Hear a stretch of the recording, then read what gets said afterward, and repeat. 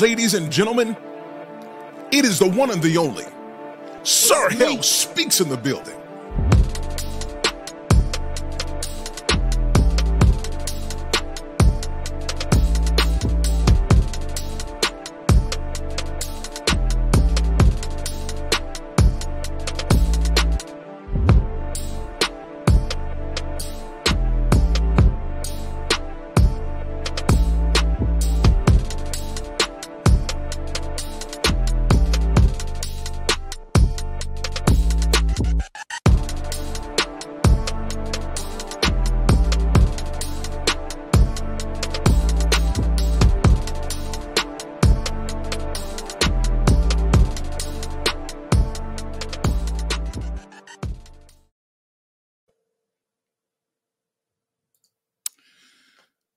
Ladies and gentlemen, can you hear me?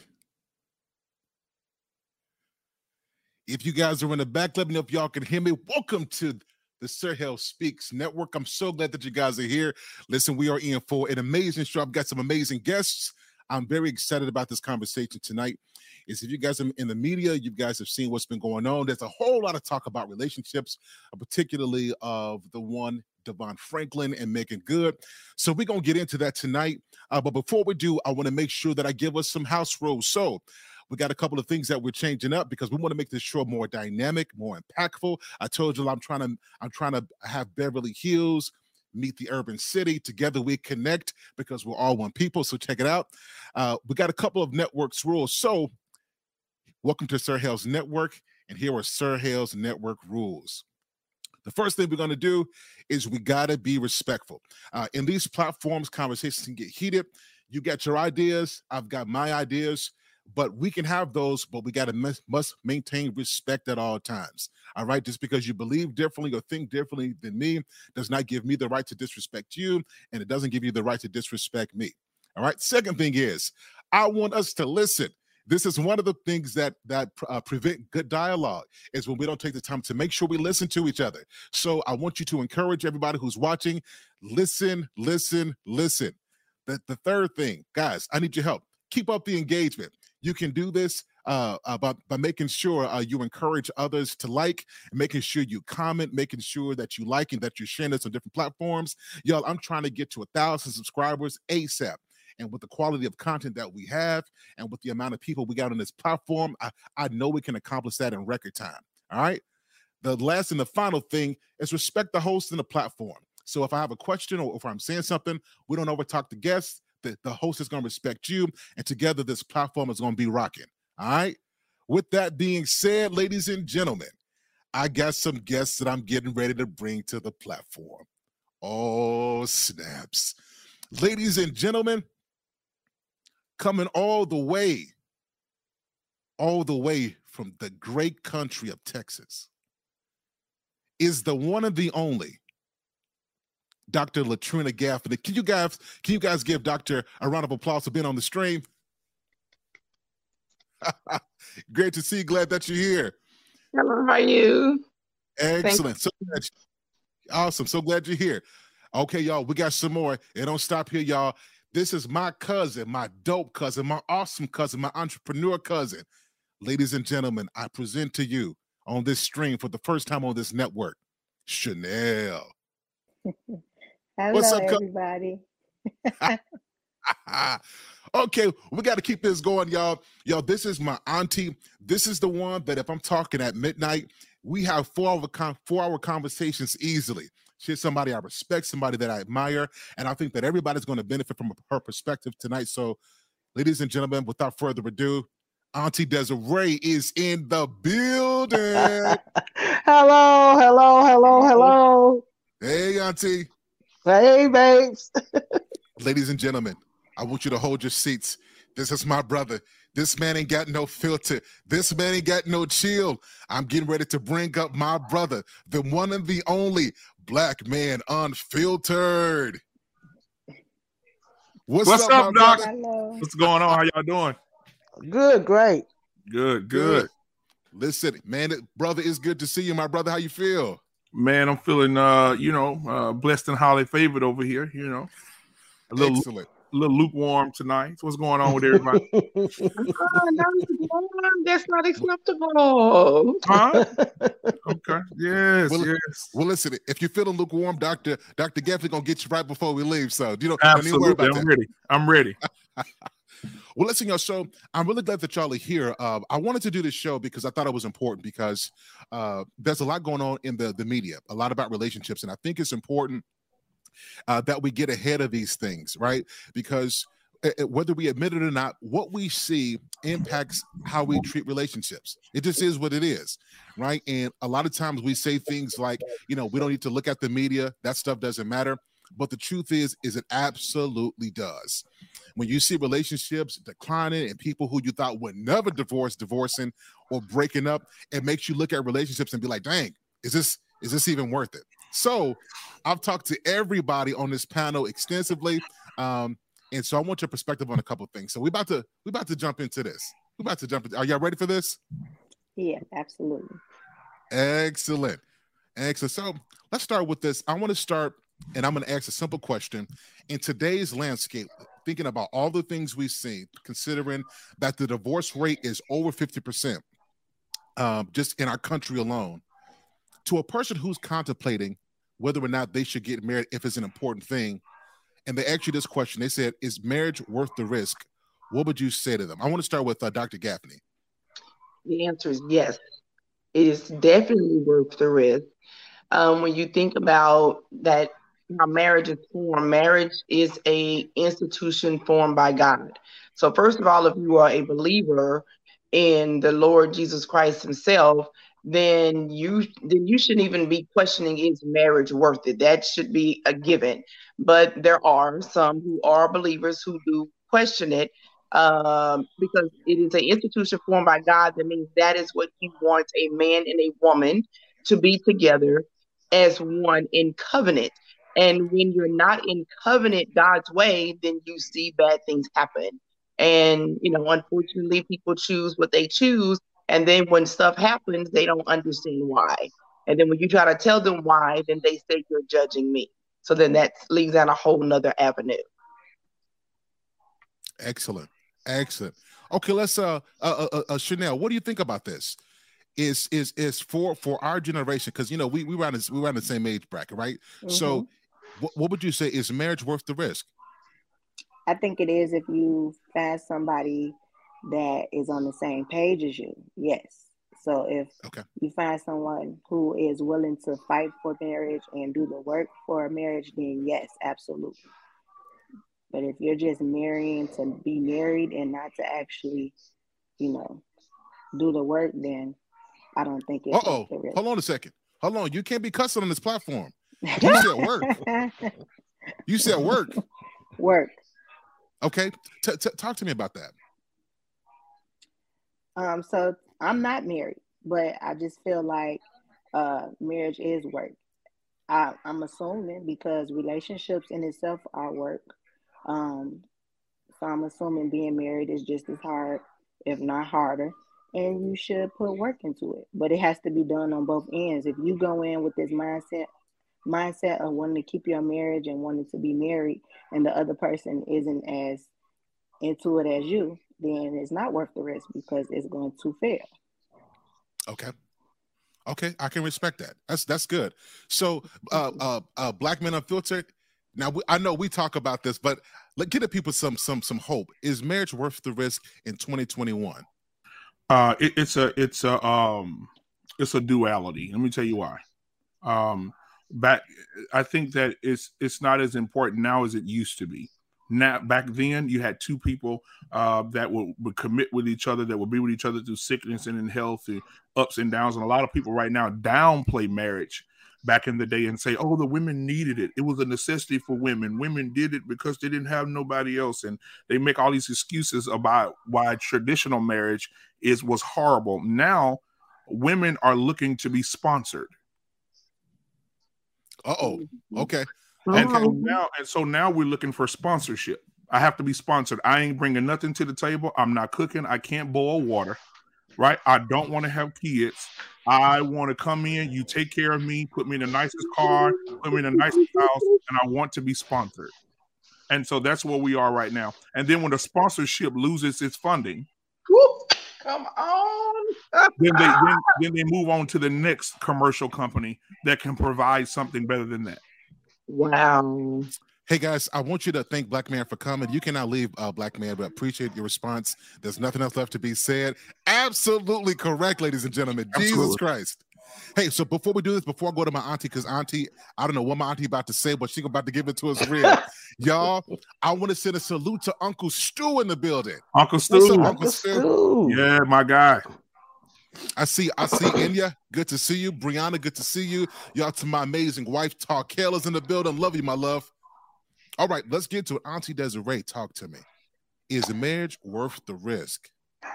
Yes, sir, it is. I agree with Dr. Gaffney. I agree with Chanel, and I agree with is it Black Man? Black I'm not Man good Unfiltered. now. Okay, Yeah. okay. Black Man Unfiltered. Yes, everybody on point. I agree with everybody's thoughts and perspective on is marriage worth it. As far as Black Man Unfiltered, he's absolutely right. In today's society, the young people don't have good examples of a marriage anymore. I mean, and then these people are looking for just what he said, sponsorship. And when that money's gone, when that sponsorship is gone, that's a wrap. And everybody just easily gives up. I mean, just go on. And they don't have the grandmothers, the great grandmothers and great grandfathers and all that telling them that, you know, what they need to be doing and ought to be doing because they're all gone. And grandmothers now is 25 years old, 30 years old. What they know. Right. So with that being said, I think it's worth the risk. I think they should do. Look, I've been married for 18 years to my husband. Wonderful man. Is it easy? Absolutely not. But you wouldn't know it that we had, you know, some rough times, some arguments. We don't fight, disagreements and all this other stuff. Because look, Ernest know, Chanel know, those are my nephews and nieces. I'm a talker. I'm going to talk about this thing. If we got to talk all night, next day, so forth, we going to talk about this. Yeah. And we going to get an understanding. So with that being said, you know, look, I love the institution of marriage. I love everything God created it to be. And I encourage any of them to do the same thing. Okay, so before we get into this, I want to piggyback on something you said because you brought up grandmothers. Mm-hmm. And in the sphere that we live in, we see what we term modern relationships. So this is where maybe there's a 50-50 relationship, right? You know, he does 50% of the bill, she does 50%. It's a non-traditional setup. But then you got the traditional marriages where men are the providers and women take care of the home. In your perspective, which works better? Is it the more modern way or is it the more traditional way? Both, actually. I mean, if it works for the modern, great. The traditional is always wonderful because that's what brings these young people into what a marriage is supposed to look like. Today, because we know times has changed, people not making that kind of money, you know, right now. They need some help. That's why the woman is called my help me. So help this man. So you mean, well, that's okay. That's different. Black men, now you can attest to this one. This is different. I haven't heard that said in that context where, are you saying if a man needs help, a wife should get a job if her husband needs some help? Absolutely. Why shouldn't she? Yeah, because the Bible says that. Yeah. If we go biblically, because you know I got to go biblically here. The Bible says in Proverbs 31, it says, while he's out working, she's out working. She's looking for, since she's an entrepreneur. So she's bringing whatever she goes out and makes, and she brings it back to the house to help him. And another point I want to make is that a lot of women are screaming today, I want a Boaz. Oh, girl, I need a Boaz in my life. Ooh, the preachers that made Boaz this famous guy, right? And so, and Boaz was an amazing man, right? But then But then my thing, if excuse me here, but my thing is a lot of women want Boaz, but they ass ain't trying to do nothing. So I was just about to say it's a whole lot of asses behind that Boaz. And so my thing is, if you look at the story of Boaz, when Boaz looked at her, he didn't look at her and say, "Oh, I'm just gonna give her everything." No. Boaz took a step back and looked at her work ethic. And he saw what she was able to bring to the table. And the difference is when these women start talking about Boaz, I tell they ass, listen, she had a work ethic. What do you bring to the table other than your 20-foot weave and your big and your nails? Come on now, and your different color nails, and you saying you're pretty and you're beautiful. Other than your vagina, what do you offer a man spiritually, mentally, and in his life to help him build? That's right. One of the things that we do when we do our premarital classes, as we ask, why do you want to marry the person that you're marrying? Because we feel that if you cannot give us a reason why you want to marry them other than I just want to be married, then you're not ready. Other than the fact that they're just pretty or that, he's handsome, he makes a good living, then you're not ready. You need to go revisit what marriage is. And so we have found that most people who we have had these classes with, they want to get married because they believe that the person that they're marrying is their, I want to say it's like it completes them, but it's like their fulfillment. That person makes me a better person. When I'm with this person, I see a full picture of who I am, kind of like Sir Hale and Crystal's story. They talk about how they went through the years and how they now are fulfilling each other's destinies. And without him, she wouldn't be, and without her, he wouldn't be. And they're seeing that early on in their relationship. But you said the right thing, Black man, that unfortunately there are people who are like that, but there are several people I'm seeing that do desire to have a traditional marriage, not necessarily a sponsor, because there are men who want sponsors too. Yes, I agree. Not necessarily a sponsor, but they really do want the institution of marriage, and they want it for a lifetime. A hashtag that we have is, marriage is, it's like a game. You in it to death. That's the only way out. So you go die getting out. That's how you getting out. Ain't no other way. So it's a shame that we see the celebrities, because people are looking at the celebrities. They married for 72 days. And they think, oh well, if I don't like you, if you don't make me happy, I can leave. But it ain't about happiness. It never said happiness. Never said that. And we got to stop treating marriage like Louis Vuitton bags. Come on, sir. You'll have a nice Louis Vuitton bag, but then as time goes on, you'll carry it and you'll want everybody to see it, and it looks lovely. But then when the summer edition comes out, and it looks better, and it looks more expensive, and it looks more beneficial on your arm, then you want to get rid of that one, put that one in the closet, and move on to something else. We gotta start investing in what it is that we want and what we desire and what we need, and hang on to that bag, because as that bag ages and the more you take care of it, it may be worth more than the one that comes out later. But absolutely, I'm gonna let you guys. I have a question, because we're more so talking about the women wanting sponsorship, but what about these men where the women carry the financial responsibility of the home, and these men are at home and barely be around their children? They outside running around, but the wife is working, and then because it can go both ways.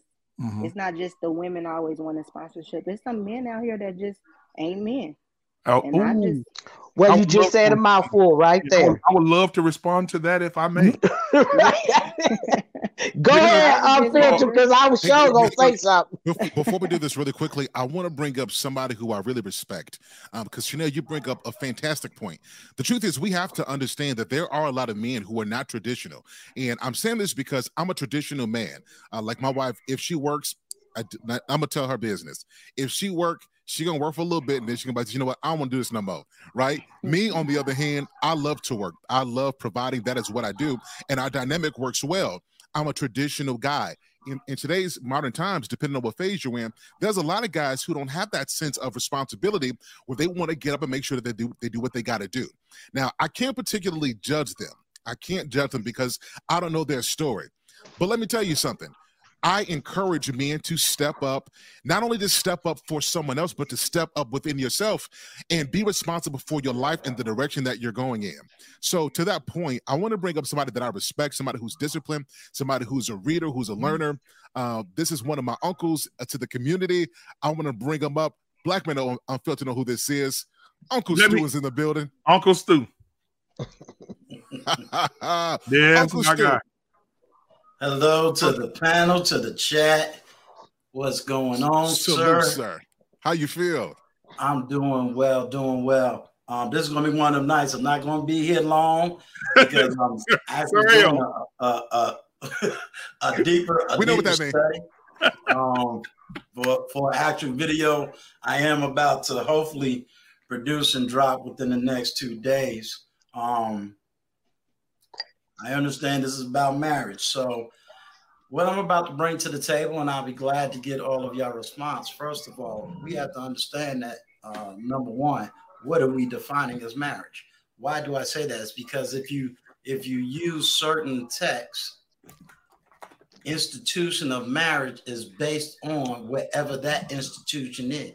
So what we have not defined, or at least from what I've heard, we have not really defined what that institution of marriage is. Even if you want to go on scripture, you have people who got married because of family wealth. You have people that got married because the mother or the first wife could not produce children. So there was a marriage of prosperity. Then you have to understand that in the United States of America, we have a whole different marital system. And so you have the governmental institution of marriage. And so we must understand the multiplicities of marriages and exactly what are we using as the foundation of the definition. And does the two people really understand which foundation they're going to use? Unfortunately, in the United States of America, we are defined by marriage according to what the government says. Therefore, when you really look at it, marriage is no longer a benefit to men who has too much to lose. And we refuse to look at this. So what do I mean by too much to lose? I would ask a woman that if you had a child, is it your child or our child? By law, that child doesn't belong to the man, no matter how long he is with you. This is the law. And until we change that law, there's no benefit. Why? Because what does that say to the man with substance? He's already coming in at a negative 50% loss. You've come in with a positive 50% gain. Why? What do you have to gain? You have his child to gain. That's automatic, because as soon as you get a divorce, the child automatically goes to you regardless of your mental, social, or economic well-being. It is automatic. And we have too many men that has come through these systems, lost their child, lost their wealth. And right now, because of YouTube, you can see that they are losing their minds. So until we change the governmental system of marriage, everything that we are talking about means nothing to these young men. Why? Because they have watched over and over and over, and we ain't even talking about actors and actresses and singers. We're talking about my next door neighbor. We're talking about a 62-year-old man that I personally know had just went through divorce, and now he's trying to find a second job. Why? Because she done took so much of his economic wealth that at 62, this man got to go find a job. 62. We're talking about men that no longer can see their children, but they got to pay for it. We're talking about men who has built businesses, built some form of wealth, and guess what? Half of that wealth is gone plus. So while we may boast about certain things and we can go and get into the scriptures and be able to be philosophically and spiritually on point, let's deal with the reality. Until we bring the Bible into the courthouse, everything we say, and I just want everybody to know I'm a Holy Ghost filled, fire baptized, and filled with the evidence of speaking in tongues. But I also recognize the reality that we are living in. And Uncle Stu, I got a question for you. Huh? I got a question for you after you're done. Okay. And that's the reality. So what we're going to have to do, because I always like to look for solutions.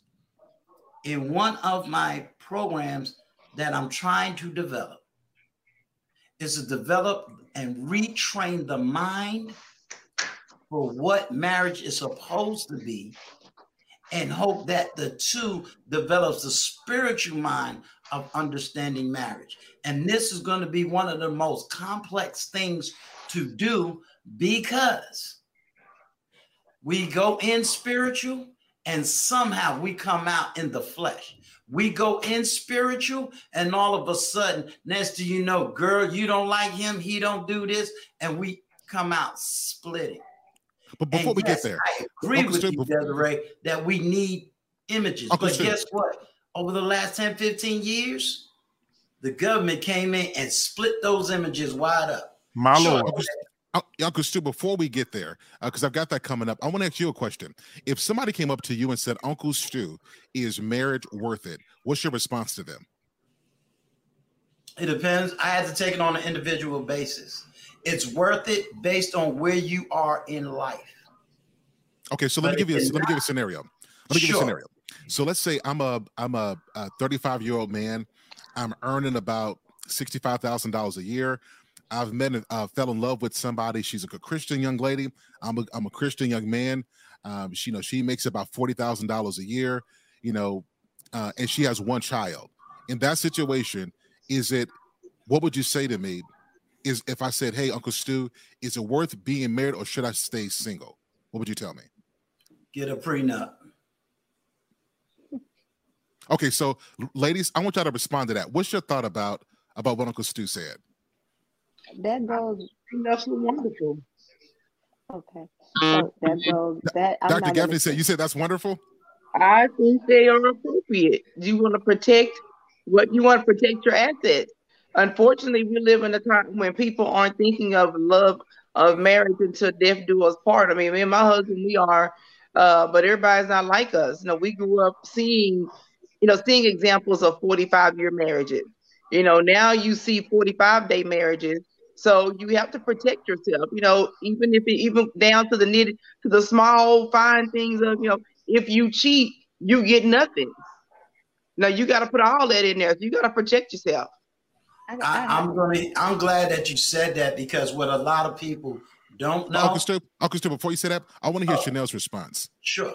Because she chuckled, and I want to see why you chuckled. Yeah, I chuckled because for two reasons. One, everybody keeps saying, "Oh, back in my day, we seen 45-year marriages, and y'all seen that, but was they truly happy?" Because I know a lot of people back in the day weren't really happy. They stayed for stability, not because they were actually happy and in love, and they stayed because the woman probably didn't have nowhere else to go, or had all these kids by this man and felt like she couldn't live without.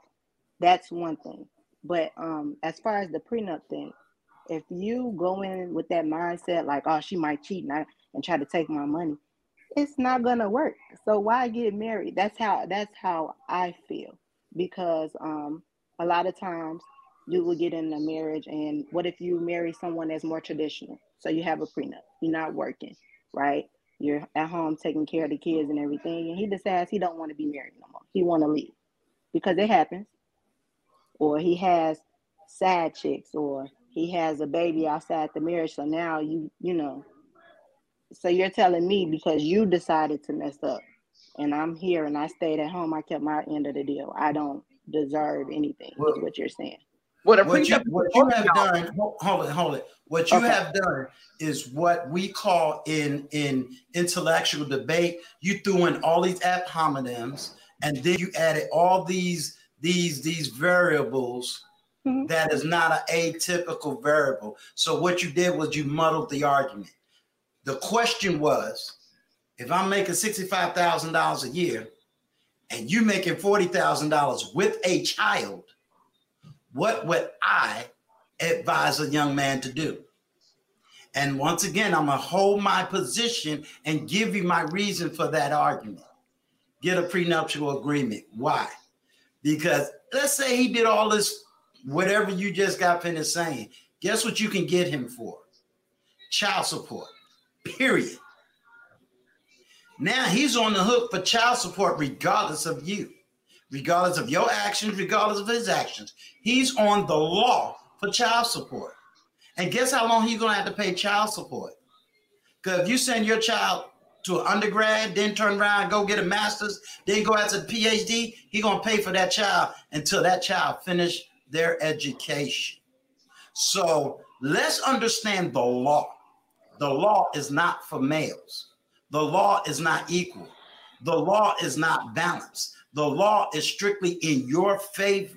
Don't get me started. With that point, Don't get me started. Yeah, so with that point, I want to see, I want to make sure, I want to see if the ladies understand where men might be coming from on this, because it is egregious. And for the last couple of decades, men have not been able to say this without no, I didn't say it. I don't want her to feel attacked because I do have a strong voice. Guys. The internet went out. I didn't hear half of that. Yeah, so it's egregious because a lot of men are going through this, and for the last 2 decades, 40 years, right? We have been able to say this without it being seen. Men, you need to man up, step up, and quit complaining. And men are starting to wake up and realize that if I got to risk my financial future and my freedom, I might as well stay to myself. So I want to know, based off of what Uncle Stu said, do you guys understand where men might be coming from when it comes to marriage? I absolutely understand what he's saying. Yeah, forgive me for my tone. I never want y'all to think I'm attacking. I'm from New York, so we just tend to talk direct, but I don't want anybody to feel attacked. So I'm sorry if they come out that way. I don't feel that way. I agree with him 100%. The law is not designed for men. It's not. And women do these things on purpose to hurt that man. Oh my God. Because they bitter. They're coming for you, Desiree. I don't care. I've always been that kind of person. They come on. Mm-hmm. Because it's not right. I mean, you just seen a man live on Facebook kill his ex and his girlfriend because she dragging him through court for something he may or may not have done, but it's been going on for 3 years. And then the girlfriend pregnant by him, and she gonna do the same thing the wife did. Now because we don't work with us, you can't see your child. How long a man supposed to put up with that crap? Now, just before we say that, ladies and gentlemen, we're not advocating violence. We're talking yeah, I'm sorry. I just got to put that disclaimer out there. We're not advocating violence. We're just saying that there is pressure that's built up when a man can't see his kids and he's trying to be a father. There is pressure and there is anger. There's disappointment. There's depression that seeps in. So thank you, Auntie Desiree. And every woman let me just finish up with this. It's just like Uncle Stu said. And then on top of that, they got to pay for him and can't see him. Come on, stop. Stop. Please. Let me say this. So do we understand? Because like I said, I'm doing a whole big series on this. Do we now understand that I've heard the argument that you gave, Chanel, about all these women and how sad. I hate to tell you, that comes out of a movie. We do not have a full documentary, nor do we have a whole bunch of narratives that talks that way. That came out of a narrative of a movie where they said all these women, in order for the feminist movement to have the power and the unction that it has to say all these women were sad, blah, blah, blah, blah, blah. That really came out of a movie, and that came out of the second wave feminist movement that was pushed on the community. But the other part of it is when we look at what the court system has done, and what the court system has done is totally flip marriages upside down. And until we change these laws, for example, when we get a divorce, how about it's 50-50 custody off the top? How about no child support? If I got the child 50% of the time, you got the child 50% of the time. There's no economic incentive for you to do what you do. Do you understand? And a lot of times we can't get women to see this side. Because if you live in a society where you have the power, why would women want to give up that power when they're now in a society where they're free? Oh, you cheated on me? I'm gonna take your child. That's what she just got finished saying. Oh, you didn't come home last night? I got a no for a divorce. And can I ask you this question? Can I ask this question? Oh, go ahead. Yeah. Go after Black Man. I want to get Chanel's response because she's got something. Okay, so I have a question.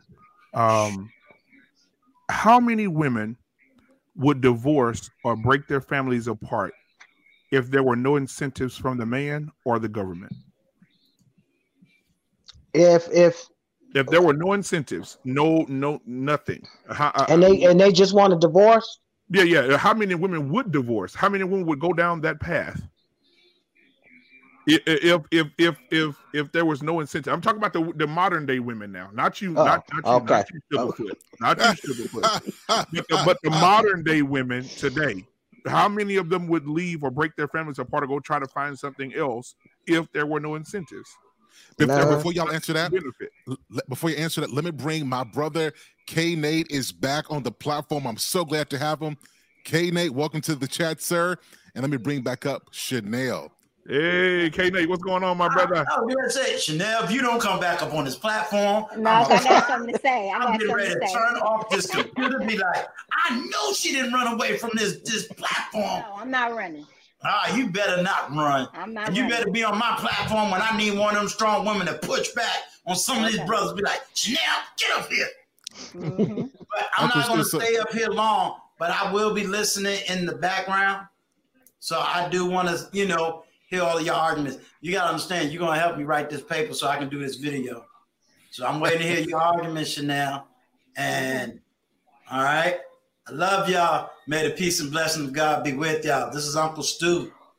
And Uncle I'm out. Stu. We'll be talking soon, good sir. Love you, Uncle. Yes, sir. Y'all have a good night. You too. I'll still be listening in the background, so you can still yell at me, Chanel, all right? I plan on it. She plan on it. She true to her word too, Uncle Stu.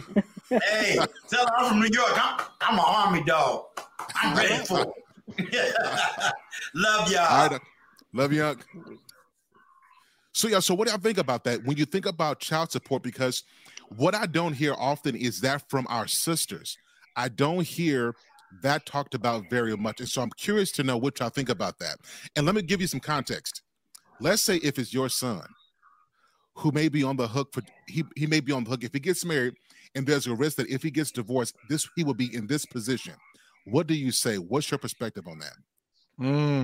The narrative changes. Yep. The narrative changes if when it's your son. Just like a lot of women, say. And I saw Uncle Kevin Samuel say this to a lady one time. She said, I'm a woman with 5 kids and 3 baby daddies, and I want this man to be with me. I want to be a high value man that's making over $100,000 a year. And he said, let me ask you a question. How many out of those 5 kids, how many are boys? She said 3. He said, would you want your son to bring you home? Wow.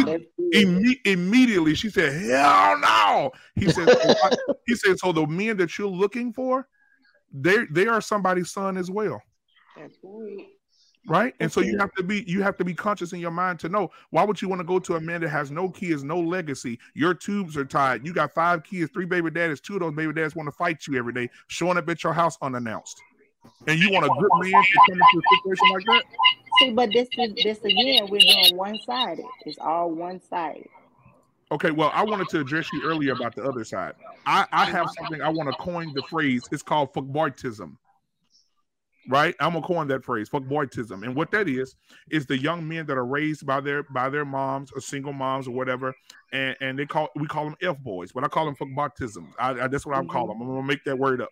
And these are the boys that sit at home with their moms and their moms take care of them. They iron their clothes when they're 13, 14. They don't have to take out trash. They cook for them. They serve them like they're their husbands, right? There's no discipline. There's no structure. And those men that you're saying that are sitting at home playing the PlayStation 4 and PlayStation 5 every day, those are the young men that are raised by our single black women. Let's be honest, because we have to look at it both sides. The black man is not in the home right now. He's either in jail or he's out on the streets.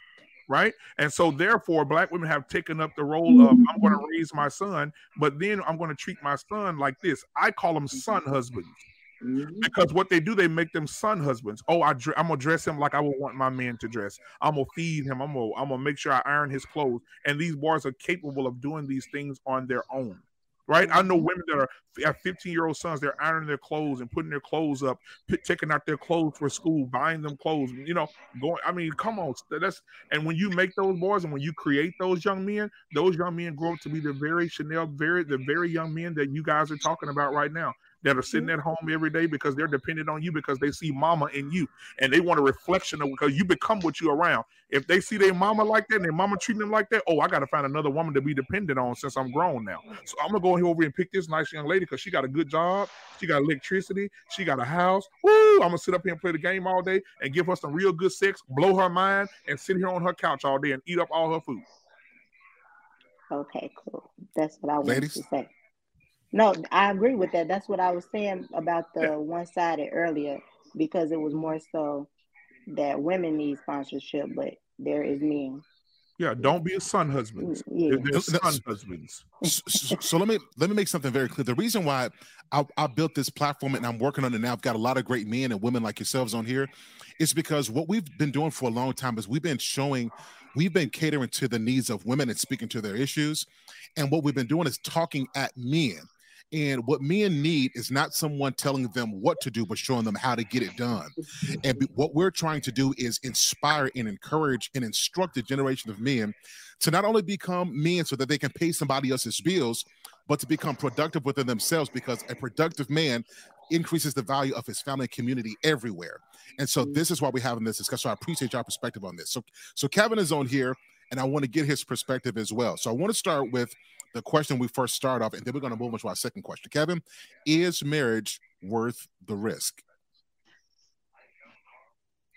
Well, yeah, absolutely. Marriage is worth the risk, but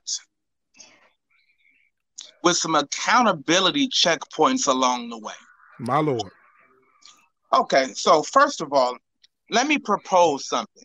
See, I've been married a couple of times, so you know what I'm saying? You don't necessarily have to be the best basketball player in order to be a coach, right? As long as you have played the game enough that you understand the nuances of it, that makes for a good coach, having experience. So let's say that I have some experience in the marriage department, okay? So first, I propose a 3-year marriage with a prenup.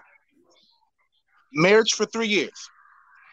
So after the marriage, let's all the children, sicknesses, finances, and debts, all of that needs to be on the table. There needs to be nothing in the closet. Everything needs to be put out on the table.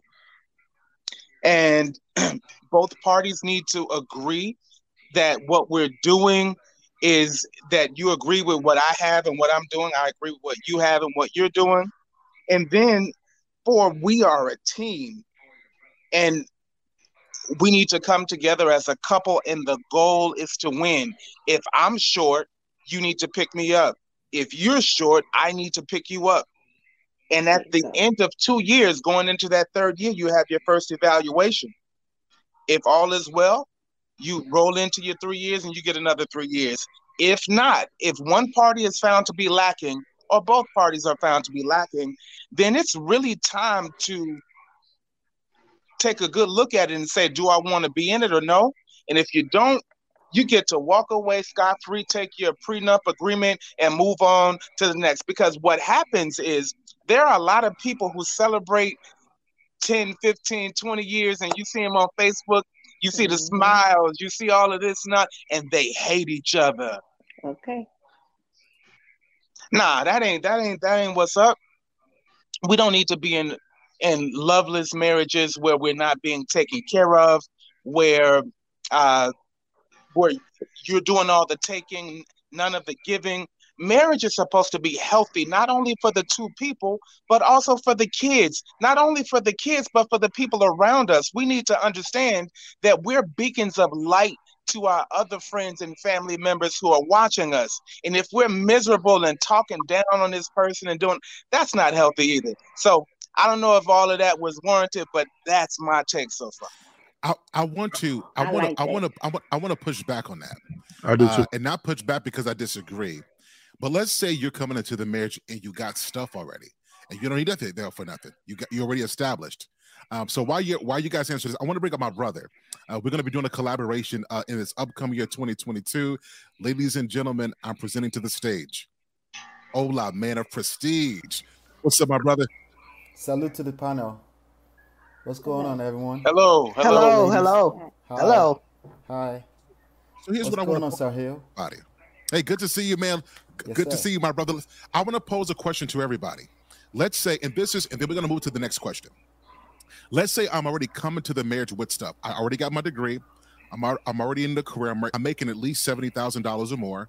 I'm established, and you have less than me, right? Maybe you didn't go to school, or maybe you're earning less. I'm coming in with more, and you're not coming in as much. In that situation, is marriage worth the risk? Well, point number 2 right there was you go in with both parties agreeing with a prenup. So if you come in with a bunch of stuff and they have nothing, well, that's already accounted for in the prenup. I don't believe you should come in with nothing and walk away with a whole bag just because we were tied together. See, here's the reason I'm asking, because most of the thing we've talked about is money. And that's not the only risk in marriage. We've got emotions, we've got relationships, we got family, we've got reputation. Children. So we're not just for people who are in this, it's not just about the money, because you can recover money faster than you can recover emotionally. So when thinking about that holistic approach, in that case, I want to reframe it from that perspective. Is it worth that risk? I still stick by my answer. Yes. Okay.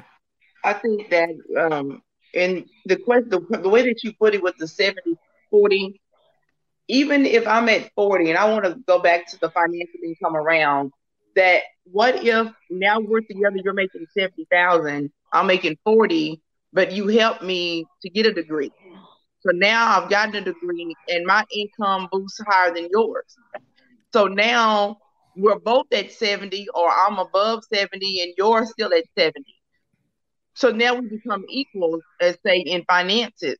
But now you're miserable because I'm doing better than I was in the beginning. See, sometimes people get married because they feel that you're less than and they can manipulate you. But if you get married to someone that you are equally yoked to in the spirit realm, and I mean, emotions just goes up and down, but at least you're spiritually yoked together, then it makes things easier to work through. When you're not spiritually yoked together, it makes everything hard. Your emotions be everywhere, your finances be everywhere. You're just a ball of mess, and it's very difficult for you to want to stay married because you don't know if you're coming or going. But when you are equally yoked, then you can work through things. And we talked about the prenup. When you work through things and the prenup really isn't necessarily needed, it may be there as a backfall, but you don't even think about it because you're working through everything the way that it's supposed to be. Excellent. I want to get Man of Prestige. What's your thought on that? So the issue that I'm having with a lot of these conversations is that English is my 7th language, so maybe 6th or 7th, something like that. And a lot of times I find that we throw around words, and it's kind of hard to get to the bottom of things when we have so many big words involved in the conversation. So, for example, when we say emotional, we say spiritual. There's a blurry line there sometimes. I get it that expressing emotion is different from spirituality, but when it comes to the totality of what we call emotions and spirit, there's a lot of people that actually they use that interchangeably, right? And but we know that it's quite different from financial, right? So, with that being said, the answer to the question for me is that is marriage worth it? It depends, it depends. I think overall, I think marriage is worth it. If I look at the level of growth that comes from being married, that is impossible if you're not married, in my opinion, I think it's worth it off of that. I think a lot of people run their mouth online about marriage, and and if you haven't been in it, you just don't know what you don't know. And you can know all the theory there is to know. You can know all the stats from blackdemographics.com. You don't know what you don't know. So, but overall, I yield the mic right now and say this. Overall, it's worth it just because of the level of growth that marriage itself will provoke out of a human being. Okay, so I'm gonna conclude this question by saying this. Ladies and gentlemen, I'm gonna take the center stage. Marriage is absolutely worth it. And let me tell you why.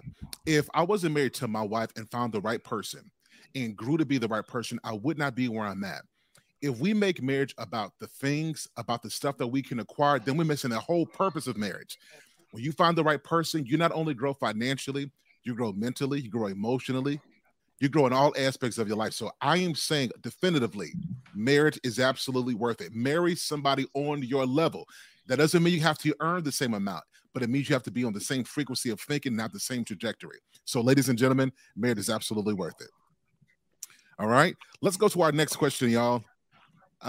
Okay, so you guys, everybody's seen Devon Franklin, Meagan Good, correct? We heard about what's going on in that situation, right? I just saw it, a little bit of it. My Lord. Okay. Yeah, so I want to ask y'all a question. Because we like to talk about, should nobody influence your marriage? But in pop culture, it does. We talk about these things. We've seen a lot of celebrity couples, and I don't want to get into their names. I don't want to call the names, but y'all know, just think within the last year, should what we see in terms of celebrity relationships have any influence on how we do our own relationships? In other words, should we look at somebody, and say that's relationship goals? What's your thoughts on that? No. Yeah, you said should we? Should we, right? No. Of course we shouldn't. Right? Do we? That's a different question entirely. Right. I mean, so I'm assuming we do, because I see it all the time. Like, we all thought, I want that Jada now Will love, and then you see that love. And I don't mean to be biased here, but it's mostly women that do that. Yes, absolutely. Okay. 90% of the time, it's women that say, "Oh, girl." I'm just saying Kanye West came out with the song. Yeah, you're right. And so Kanye is a prophet, because he said, we want prenup, we want. We'll talk about that later. So, but when it goes back to these celebrity marriages, you hear a lot of women say, like, even now, girl, I want me a Russell Wilson, girl. Ooh, I need me a Russell. Even Devon, even when he was with Meagan, he had so many videos of them praying together and walking together, and he's getting up in the morning praying with her, and all these women. Ooh, see, that's what a real man looked like. But my thing is this: every house in Frisco looks good on the outside, looks beautiful on the outside, but you never know what's going on the inside. Hello. And my thing is this: Meagan Good is a beautiful woman that came from a very promiscuous background. And back in 1968, they asked Malcolm X, when they asked him about the JFK assassination, he said to them, the chickens have come home to roost. And the same thing that's happening that he said then, we can use it today. When you marry a woman that was for the streets and that was very promiscuous and is promoting this modern woman mindset, like this new show she has on Amazon. I don't know if you guys have watched it, but she's promoting that women should be in control of a man. Men shouldn't be leaders. Women should be leaders. When you have that promiscuous background like that, the chickens will come home to roost. And they have come home to roost, and he filed for divorce. It was not her. It was him. Okay, let me push back on this. I'm not disagreeing with you, but she was who she was when he met her. Exactly. So I respect everybody seeing who she was, but he was attracted to her. He asked her to marry. So do we really do we really have the right to put the blame on her when she didn't pretend to be something she wasn't, what she wasn't from the beginning? Well, no, not really. But well, there's blame on both ends. I think that when it comes to him, per se, you're right. He knew the kind of woman she was. I think he wanted to be Mr. Fix-It. And I think that he invested in a product that I think he invested in something that he could not find the parts to. Ooh, good Lord. Come on now. He invested in a situation that he couldn't find the parts to. And when he tried to put the parts together, he's like, man, these parts are nowhere to be found. I can't find them. So I don't know what to do now. I got this nice car that would be worth so much if I could find the parts to it, but I just can't find the parts. And now, you make this decision. Now this is sitting here in front of you, and you make the decision to be with this woman, and now you're reaping the consequences of your choice. Ladies, what do you think about this? So I don't know a whole lot about their current story other than what I just kind of read. I remember when they first got married and how, everybody was talking about this relationship goes because they waited until they got married before they consummated their marriage. And I think they wrote a book or something like that, about their relationship leading up to their marriage. And so, and I was reading a little bit about them the other day where she was saying that people thought that she had just, gotten saved when she started dating him, but that she had, known the Lord and had been saved since she was 12. So, being a Christian, wasn't new to her and all this and that. But being a Christian and living the life are two different things. And, you may have known the Lord, but were you really in the Lord? And he's a Seventh-day Adventist pastor, and did you grow up in the Seventh-day Adventist belief? Because, denominations have different thought processes. And so, she's cute, he's handsome, did y'all get together because of the Lord or because of the looks? Did you get with her because of the celebrity they could bring to your church? It just brings a lot of questions as far as the whys. I mean, it just brings a lot of questions. And I think that, that in the end of it all, it is their marriage, and whatever happened. If it was her new show that made it, or if he just got tired of her not doing, I don't know, but so let me celebrity. tell you. Uh-huh. So Dr. Gaffney, let me tell you. So I saw something. I'm like, oh no, God, no. I saw a scene. I can't unsee that scene. I wish I could unsee it. But you know what? She been doing them scenes forever. Yeah, but you know something, how somebody's done something and you can say, you know what, I can get past what you've done. Right, but you don't expect them to do it again. You don't know.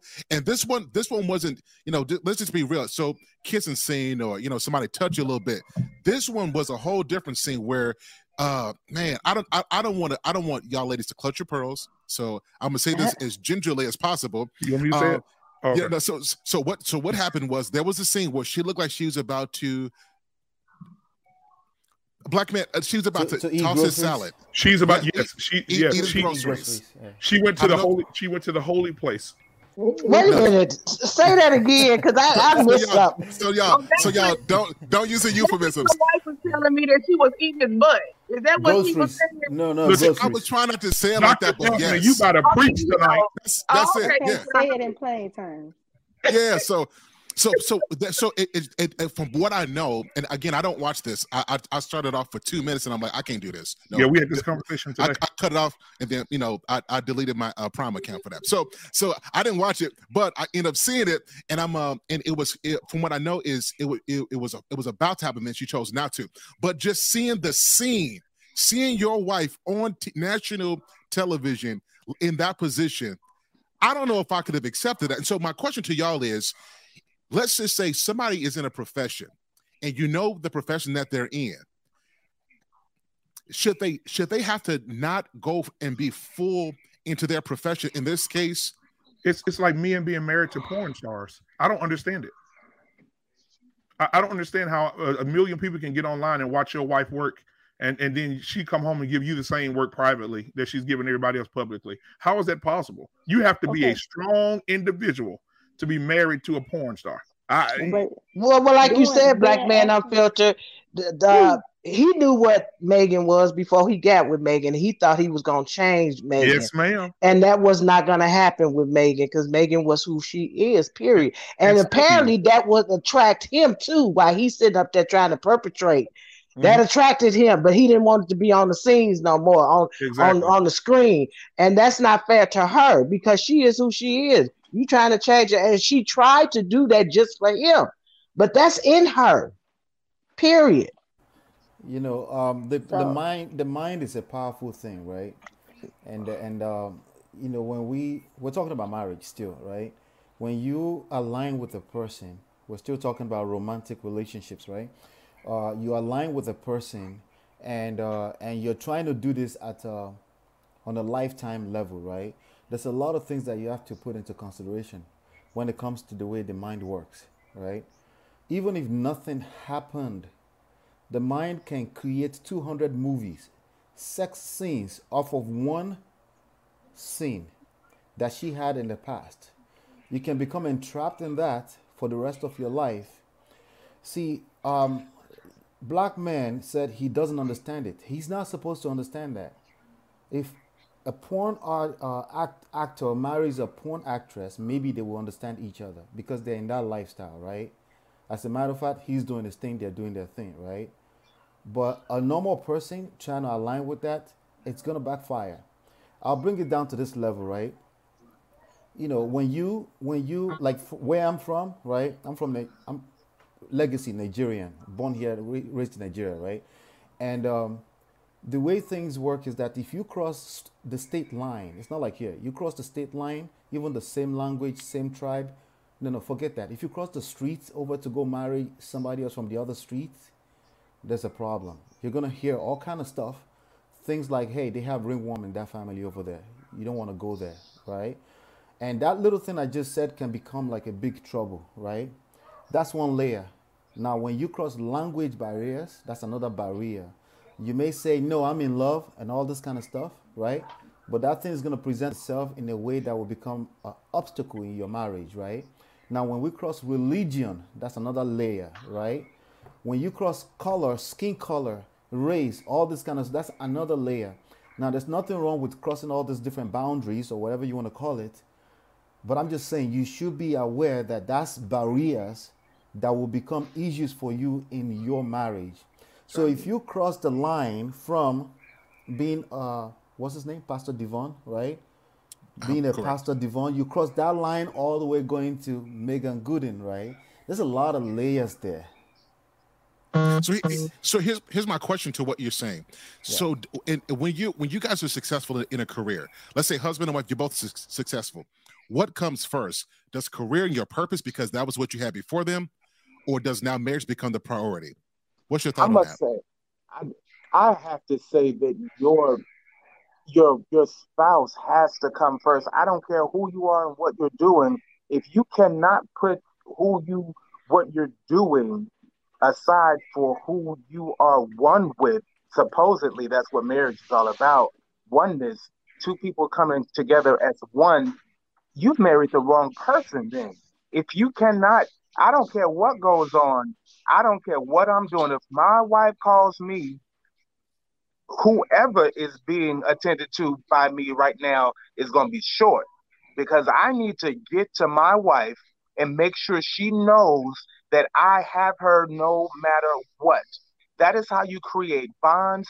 And if your spouse doesn't do that for you, then everybody knows that. You know if your wife will come to your call if you need her. You know if your husband will come if you need her.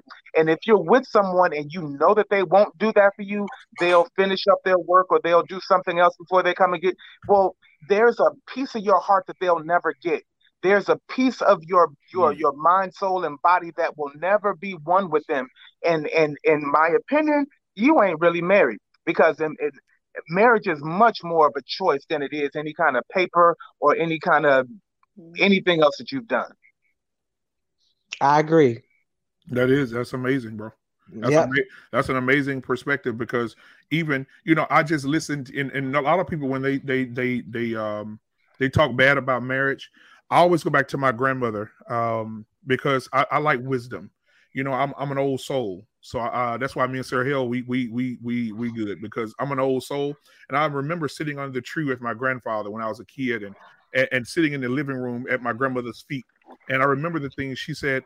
We used to ask her, Grandma, what happened with you and Granddad? Did y'all ever go through something? She said, oh, baby, I could write a Bible on the things that out of the 63 years we've been together, the things that we've been through. And my sister said, ain't no way I would have put up with it, And she said, baby, God did not promise us happiness, but he did promise us joy. And she said, we had those moments of joy. And she said, I prayed my husband throughout in a lot of things. And the reason I didn't stay because of that, she said, but my love for your grandfather is so unconditional that it's not a job for me, but it's a lifestyle. And I saw her love that man to the day he died. When he got, they told me he had a weak heart and he wouldn't be here long. I saw her serve him, and I saw her cook for him and change his diet plan, and just took care of him until he passed away right there on the couch. He died right there on the couch while she was preparing breakfast. And that's beautiful.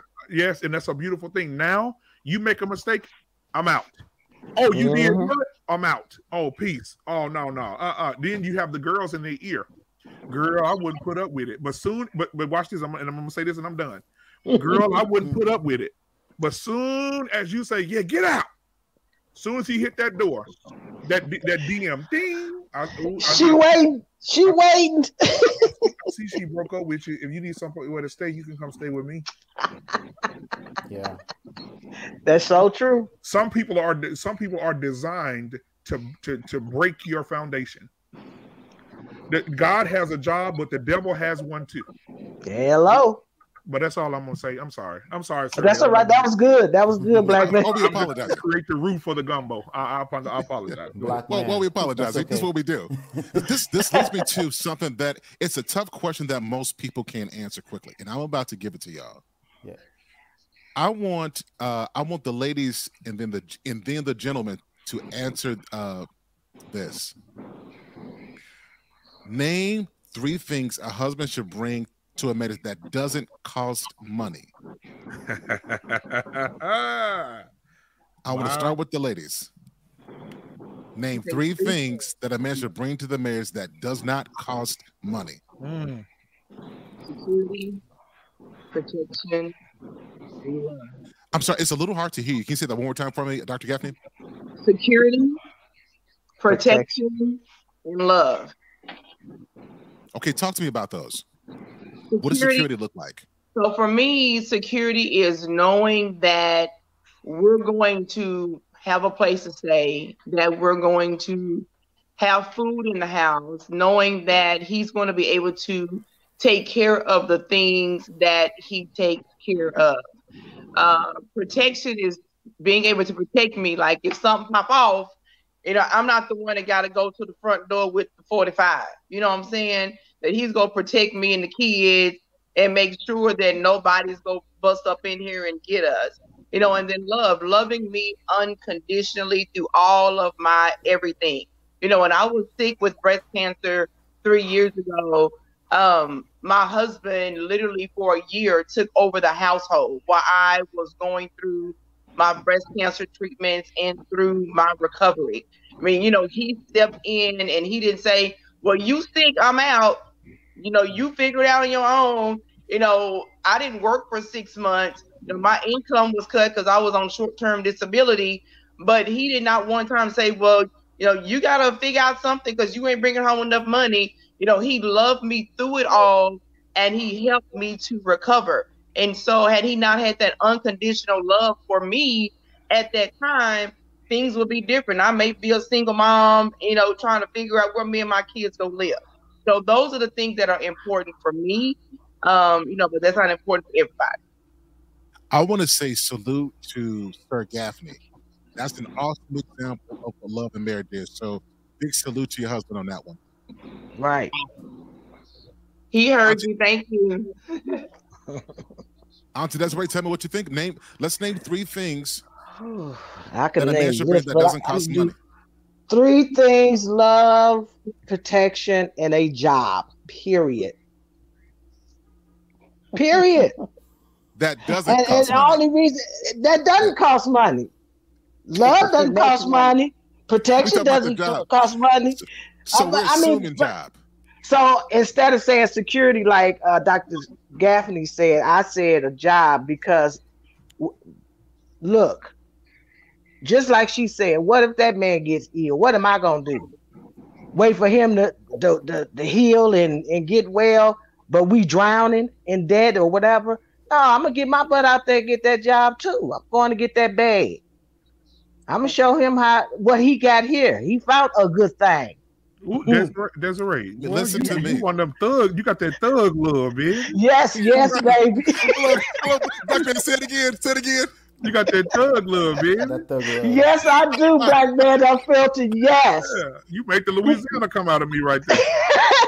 Well, because I got my man back just like he gonna have my back. Come on. They don't make I'm not gonna sit there. I'm not going to the unemployment office. I'm not going to the welfare office. I'm going to get a job. I'm gonna hustle. I'm gonna do what I need to do. Desiree, I always like to use these little situations in this. What you're talking about, they don't make them like you no more. Remember back in the day, you could run a Cadillac through a brick wall and not tear it up. Come on now. But but you're that Cadillac that you can't tear up. But these women today, they're the Toyota Corolla that can hit a corner and tear the whole front end off of it. I'm telling you the truth. That is the truth. They don't make them like you no more, Desiree. Come on, somebody. No, they don't. Let's take this deeper though. I believe that a lot of women would get a job. I want to ask you a question that a lot of men you didn't let Chanel give her response yet. She will. I'll give it to her. Yeah, I got you guys. Can you respect a man if you have to get out and go work and bring him some money as well? Does the respect stay the same? Yes. Yeah. For me, yes. Come on, because guess what? Because what you just said, I have a man, a MAN, not a BOY. I'm done. I'm about to run out of here, Desiree. I love it. Chanel, talk to us. What you got? What are 3 things that a husband should bring that doesn't cost money? As I said before, I'm not married, but what I would like is respect, love, and I want accountability. So when something is wrong, we can both, on both parts, talk about it. Talk to me about the accountability part. That's unique. I don't really hear that often. I hurt you. I'm sorry. I can do this. We can do this. We can work on this. That's what I like, because a lot of times most people don't talk about stuff. We walk around the house, let it die down, then we back laughing and joking. Not just, people in general, So I would like that. And I would definitely like respect. I want to be respected as your wife and as your counterpart, not just, I love it. Ladies, y'all are dope. This is why I have y'all on this show. Excellent answers. Fellas, now let us name. I want to see if there's some contrast to what we should bring and versus what the lady said. So let's start with K-Nate. What are 3 things a husband should bring to a relationship, to a marriage? Number 1 is communication. 2 is ownership and being able to own your issues, whatever it is. And protection is big, I believe. Excellent. Man of prestige? I think it's safety, security, and love. And I mean all 3 from a place of emotional. I'm not talking about providing money. I don't care about any of that. All that kind of stuff can take care of itself, because no condition is permanent, right? Things happen. But when you're able to provide those things, especially down to an emotional level, I don't think most women want anything else. Excellent. Black Men Unfiltered. 3 things that don't cost money. I wanted to piggyback on what the fellas just said. Protection is one of those things that you have to have. because you have to be able to see things that she can't see. You have to be able to see the people that are around her and understand them. So the protection is the biggest thing. Then there's patience. I have a few here. I wrote them down. Love, patience, integrity, flexibility, right? Faithfulness, right? So those are the things that I feel like that you can bring that doesn't cost any money at all. All right, now we're about to flip the script, y'all. So generally, it's easy for men. I want to hear it in the reverse now. Oh my God! I knew it. 3 things that a husband should bring. Come on. I want to know from the ladies. Yeah. What are 3 things that a wife should bring that doesn't cost money? Oh my God. We'll begin, Dr. Gaffney. I think first is respect. Other is, can you cook, girl? And hold on a second. Black man, I felt like, hold on, you get a special cam. When you said, can you cook, this black man's response. Hey! Oh my God! Oh my God! Come on! And then number 3, in this day and time, folks don't know how to clean. Can you clean? Bingo. Clean and respect. And you can do them 3. You can learn to communicate, all that stuff too. But cook, cleaning, and respect, them kind of hit home right there. Men are so are you saying that? So how come this is such a big? You know what? I'm actually after Desiree, 3 things a woman should bring that doesn't cost money. Yeah. Well, I agree with what Dr. Gaffney said, but I'm gonna say this: respect, faithfulness, and yes, God, cook. Hold on a second. Hold on. You hitting on some heavy, y'all ladies hitting on some heavy stuff. Why is this such a problem then in our community where these simple things, because men really are, we're saying we're simple and people think that we're stupid. Simple doesn't mean stupid. It just means that our requirements are not complex. It really is. Give us some good sex, give us some good cooking, make sure things are clean, and make sure we're good. We ain't got nothing else to ask for. That's it. And that is true. So why is this why did we in our culture, why is this such a point of contention? After this, fellas, I'm coming to you guys after this. Well, a lot of it has to do with, you don't see it at home, so you don't know how to do it. Because we live in such an age now of, the feminism age. I don't even know what that's even all about. I don't even understand that whole concept. But you live in the feminist age. I can bring home the bacon and fry it up in the pan, and all that stuff. But then you never learn how to properly cook. Your cooking is throwing it in the microwave. Your cleaning is wiping down the table. You don't deep clean. There are just things that people aren't learning. Here, you get an honorable mention. Say what you just said again. You get an honorable mention. Which part? By cooking in the microwave. Yeah, hey, deep clean. Come on. Can you deep clean? Or you just wiping off a table with a dirty cloth and saying you cleaned it? Or you know how to sweep and mop a floor after you do something. Just simple things that we're not teaching anymore. Home ec is no longer in high school. That's where we learned a lot of stuff. Home economics. They take stuff out of school, but then they expect you to know how to do it. Can we get the trick? Can we get the collection plate around for Dr. Right. God. Excellent point. And then most of them want to hide the clothes, out of sight, out of mind.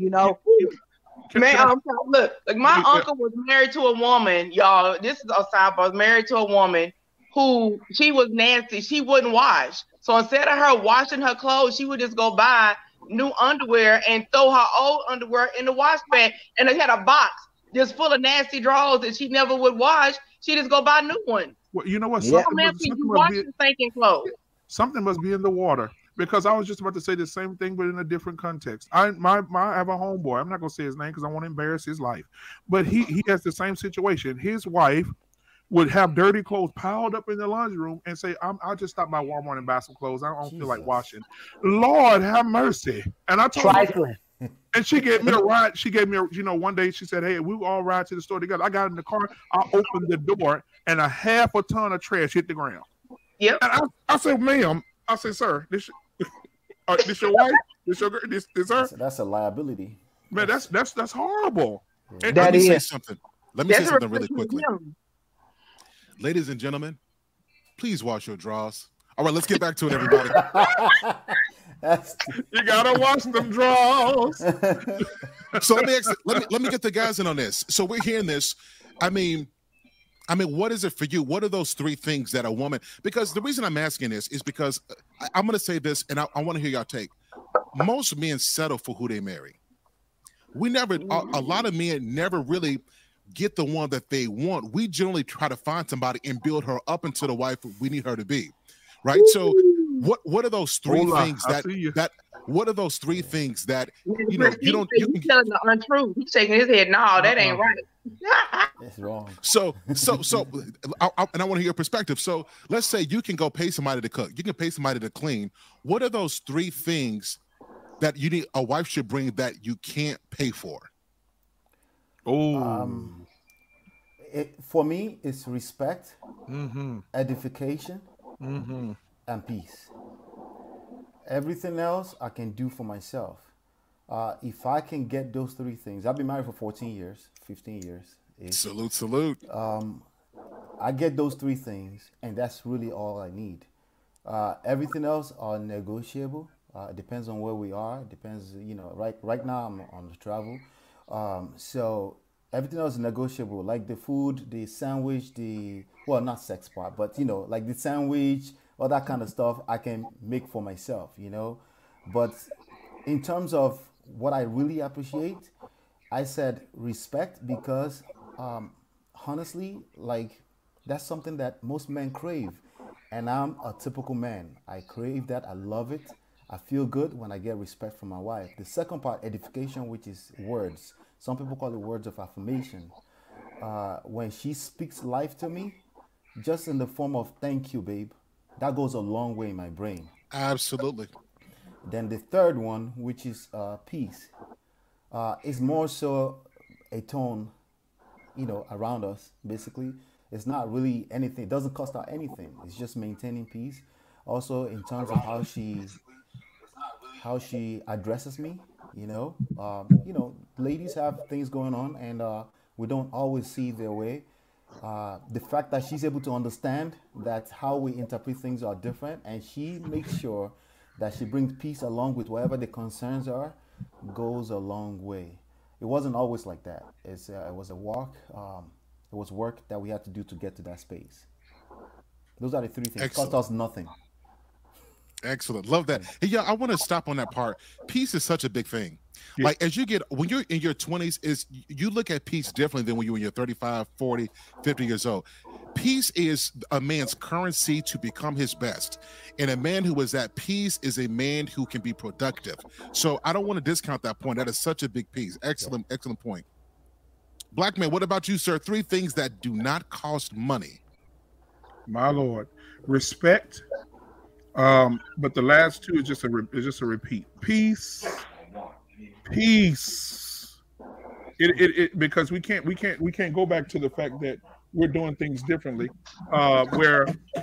What's the Bible say about in Proverbs? It is better for a man to sleep on the rooftop of his house than in the house with a quarrelsome woman. Yeah. We have to. It is so much to be at work, and you looking at your supervisor, or you're looking at somebody at your job, or somebody on the outside of your job, and you're like, "Oh my God!" The person blowing at you in traffic, and they throwing the middle finger at you. You get to the house and be like, "Woo, let me walk in here." When as soon as you walk in, why are you here 5 minutes late? What you doing? You don't want to walk into that. You want to walk into, hey baby, you want to walk into your nurse. You want to walk into your hospital, and that nurse starts to begin to take care of you as soon as your feet come across that threshold. She's just loving on you and asking you about your day. She just brings so much peace because like Talk Hale just said, she preaching in the comments, peace is a man's currency. I almost shouted right there, Talk Hale, but I'm not going to do it because I'm on this platform. I almost took a shout. I almost ran that way. But yeah, that's a beautiful, peace. I gotta ask a question. All right, it's about to get there. So, but before we do this, Chanel, I got a question for you.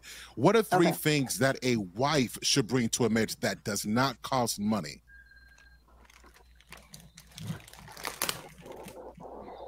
Love, peace, and I would say accountability. Okay. Mm-hmm. Okay, I agree. All right, we're about to go here, y'all. All right, I done done my dignified conversation. It's time to have this real conversation now. Do women understand the value of sex in marriage? And the reason I'm asking is because we have a lot of marriages where after some time, sex is off the table. Whether it's work things that are involved, whether we just don't make time for it, and men find themselves having to beg for it, having to bargain for it. Yeah. And I don't think that women and wives understand how low a man feels when he has to beg for sex and when he's the only one who initiates it. I want to get that lady's perspective on that. How do you feel about what I just said? Baby, you don't want my perspective because you know I'm all that in the bag of chips with mine. So I pass that to the other ladies. Yeah, but I want you to speak to it because I don't think a lot of wives, for most men, we have either dealt with it or have heard somebody else who's dealt with it where we're not getting it enough, or we have to beg, and we're trying to be faithful and we're trying to be good and we're trying not to cheat. But as soon as if she's not tough, if she's upset, if she doesn't get her way, sex is a bargaining chip. It is not something that we perform in the beauty and sanctity of marriage. It's a bargaining chip, or it's a punishment tool. So what do you say to ladies who treat sex that way? Look, I say this. A lot of times when people get into relationships, it's just like that Eddie Murphy movie, Coming to America. I like what you like. You like what I like. Everybody lying. The one, especially women. I'm sorry, ladies. I'm sorry. We do. Be doing a whole lot of lying, fronting, and you the biggest freak in the world and all this other good stuff. Once he done married you and you done got what you got, now you ain't got time for that man, and I don't do that no more. I'm tired. I'm busy with these kids. I've been up and doing this and that. Come on, stop. In the chat, can everybody type stop? Come on, that's a whole word right there. Come on, type stop for me. Come on, church. Because this is such a big thing, right? And I typically try to stay away from topics like this, but this platform is to help. And sometimes you got to say what's hard so that people can get helped. Sex is a way where a man can be vulnerable, he can be himself, and we find love in the intimacy of sex. There were some times when we're not just trying to bang. Now we are. But there were sometimes we find closeness from that. It means something to us. And when we working hard and we're striving to pull our family forward, and then we got to beg for it, and don't watch how worse it gets. We see you dress up for work. We see you dress up for church. We see you dress up to go out with your girlfriends. We see you dress up to go to birthday parties looking sharp. And we'll never see you with your head down for us. We'll never see you do nothing sexy for us. You ain't even got no lingerie. You got all church clothes and no lingerie. Right? We feel some kind of way about that. Yeah. And let's take it to another level. When I think about the stuff you did in your past, and you was a freak in your past, and now I done married you, and I done made a commitment to you, and I paid for. I'm paying and providing for you. They got it without any responsibility. I feel some kind of way about this. So, ladies, I want to get your perspective on. You just said a key word. You just said a key word. Hold on, y'all. I got to give myself an honorable mention. Sir, hey, ladies and gentlemen, the man that just dropped the bomb on you, go ahead and tip your glasses for the crowd, sir. Let me tip the glasses. Hold on, y'all. Hold on a second. Tip the glasses for him. Adjust the tie. There we go, Doc. So, ladies, tell me what y'all think about this. Because a lot of times these women want to be paid like they some hook in the street with their husband. No. You got to buy me something. You got to give me this, or you got to give me that. And it's sad, but it's true. My Lord. So I'm going to say this. So me and my husband and I have been married for 22 years. And I would have to say that for us, it was rough in the beginning because I had a lot of emotional damage and baggage from things that had happened to me in my past that I had not worked through. And it caused a lot of problems in our marriage in the beginning sexually. Then when I finally worked through those situations, then I began having medical issues that I didn't know about. So sometimes the lack of sex or the woman not wanting to have sex isn't always because she doesn't want to be with you. Sometimes it has to do with things emotionally and physically with her. Like for me, sex was hurting me. I didn't know sex isn't supposed to hurt.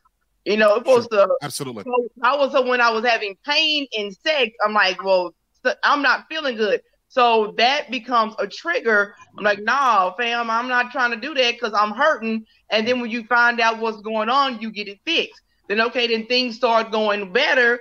And then it goes well, you know, then you have other things that happen. So sometimes we have to make sure that if we're having excuses, that we're finding out if these excuses are valid, legit, or are they just excuses?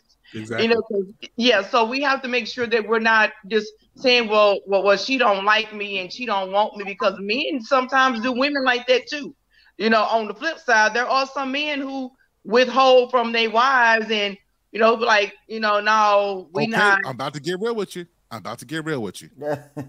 If a man is with, all right, y'all. Now this is the Sir Hale. Right, Network, you so must be whack. about some real stuff. Yeah, dog. There's two reasons. You must be either whack. you whack or you whack. stink. Yeah, whack or you stink. That's it. If a man, I want y'all to hear me carefully. If a man, listen, most men will get if you are whack, and that means you just land there, you don't move, you don't participate, you're not energetic, you look like you lifeless, or you stink down there because your hygiene is off. That's when we'll say no. Right, and falling asleep while you're throwing it back, just. But I'm just. I'm being funny, Chanel. Fellas, am I lying? No, you're not. Absolutely not. You must be whack. Not. If a dude rolling over saying, "Oh, baby, my back hurt," I'm tired. You're whack. You're not doing anything that satisfies. If it's whack, I can't hit it from the back. I mean, that's all we're saying. If it's whack, most wives do that. They just lie down there and do nothing. Yep, looking like crash test dummies. I can't. This is Sir Hale Network, yo. We can just keep it real on here, right? Because this happens all too often. And I love what you said, Dr. Gaffney, because what you're saying is you did something. Is you went and figured out what the issue was and you corrected it. So that's not what we're talking about. We're saying women, right? Men gotta go. We gotta play a game to figure out what's wrong with you, why you're not talking, is why you're not feeling it. We're saying men have to figure out, because our women don't communicate that, and we're left in the dark and wondering what's going on. This happens all too often, and sex is a big part of a marriage. It really is, and a lot of us, we're not getting it enough. Let me just be real with you. A lot of men are not getting enough sex. Nope, we just ain't getting it enough. You know, and it helps with, you know, that saying, "No, I got a headache." You know, it really does help with headaches. It helps you to, you know, because it releases those endorphins that will really release the pain. Hold on, so you're getting out of giving us medical facts now. Yeah, come on now, come on. Ladies and gentlemen. You know, don't say I got a headache. We're going to get a hit, and it'll help you feel better. It'll also help your emotions when you're mad. You know, I'm just saying. You know, it just does something. Let me give y'all a real story. So sex has such a positive effect. There was one night, me and my wife, we had relations, and her credit score got boosted. I'm just giving y'all facts, right? You know what? Saying that if you're married, if you're doing it right, just like that. Boosted. Just like that. Look. Boy, your DM's gonna be lighting up tonight. Turn your phone off tonight while you boosting credit scores. Oh my God. Listen, the gas prices dropped around where we were. Our taxes got lowered. I mean, listen, I'm just saying there are benefits when you don't take me seriously. So Cav, Chanel, Man of Prestige, is what I'm saying wrong? I can't relate. So I don't have those issues. I'm not in the mood. I'm not turning down. I'm not getting turned down. So I don't have those issues. So what do you say to women who, because either you everybody knows a woman who's done this before. What do you say to them? Like, girl, you're gonna lose your man, because this is what I see. Let me just be real. I don't advocate cheating. But if you're not giving it to a man and he has to beg for it, or it's a birthday present, or it's a Christmas present, what is he supposed to do? Pressure. Go cheat. Pressure bust pipes, because you know what? That old ugly girl at your job, that your ugly co-worker, she gonna start looking like Halle Berry. Come on, somebody. The girl, the cashier at Kroger's gonna start looking like, I ain't gonna say Meagan good because she ain't no good place right now. You know what? Good, and she start looking good to you. Then every day you going in the local store, and she like, hey, and them hays turn into Now, because black man. Let's let them know the other side of that. Now, once you do that thing, she's gonna go back to looking like Scary Barry. So just when you want it, like and then Scary Barry when you do absolutely. So just be careful about that. But that's a very real thing. Right, and some of them you don't want to pour no water on them because some of them gremlins, they'll multiply. You know what? You should be in timeout for what you just said, Black gremlins. Well, he wouldn't care. He wouldn't care anyway because he done got his need met, so he don't care what she turned back into. Yeah, listen, sex is important, and I want this to be echoed when we talk about this in our church. And I don't mean being discussed. I mean in the confines of your marriage. That's a time for y'all to become close. And what I hate to see is we done gave our bodies away before marriage, and then when we get into our marriage, now we're conservative. Now again, if there's a medical issue, then you gotta discuss that. You gotta find ways to address that comes with the marriage. But if you guys are both normally healthy, functioning people, y'all need to be smashing. You need to be smashing. You need to be smashing on the regular. And if it's boring, go get a hotel. If it's boring, find a new place to do it in. Go on a vacation, but keep it spicy because sex is an important. Yeah, can I get an amen right there, y'all? Check. Can I get an amen? Amen. Okay, so fellas, y'all talk to me on this. Yeah, can I say something real quick? So my thing with this, like I may be speaking a little bit from a professional level. I think a person who doesn't want to have sex with you, I think there's something to that, right? Like I don't think a woman who wants to have sex with you will withhold sex from you. Let's start with that, right? Because if she's like, I don't like the idea of withholding sex, right? That's how we see it as men. But when we start to think deeper, right? Why would somebody who wants to have sex with me be withholding sex from me? Doesn't that mean they're punishing themselves as well, right? So it's something deeper, right? I think we could start from, I know we like to hold the women accountable, right? We could start from there, right? Value, right? Does she see value in why you should keep intimacy in the marriage on a regular, on a consistent? If she doesn't see that, it's a hard thing. Like people are raised in all kind of different weird ways that they never talked about this kind of stuff, right? So they get into that awkward space. If you notice something, when you talk about sex, it gets watered down. You don't want to do it no more, right? There's attraction involved in this equation, right? Oh, let's talk about it. Then you don't want to do it no more, right? Because now you're not in the mood anymore. At least one person is no longer in the mood anymore, right? Now, on the flip side of things, maybe you're in that space with you and your spouse, and you talk about it, right? And you can talk about it and still get to business, right? Now, a man, right? When a man is stressed out, what he wants to do is have sex. When a woman is stressed out, that's precisely the last thing on our list, right? A typical woman, right? So there is mismatch there, and this is a place where people get to and they start to question compatibility. But actually, this is equal across board, right? So my question, it's a question now, right? A person who doesn't want to have sex with you, they're withholding sex from you. Should we be addressing why they're withholding sex? Or what is wrong with them that they don't want to have sex? What is going on with attraction there? How do you build attraction? How do you rekindle attraction? Because again, anything that's readily available gets taken for granted. Especially when you start to talk about hormones, from a woman's standpoint, right? You start to talk about things like that. There's a lot that goes on. There's a lot of winding up that needs to happen before a woman can just lay down there and still do nothing. Right?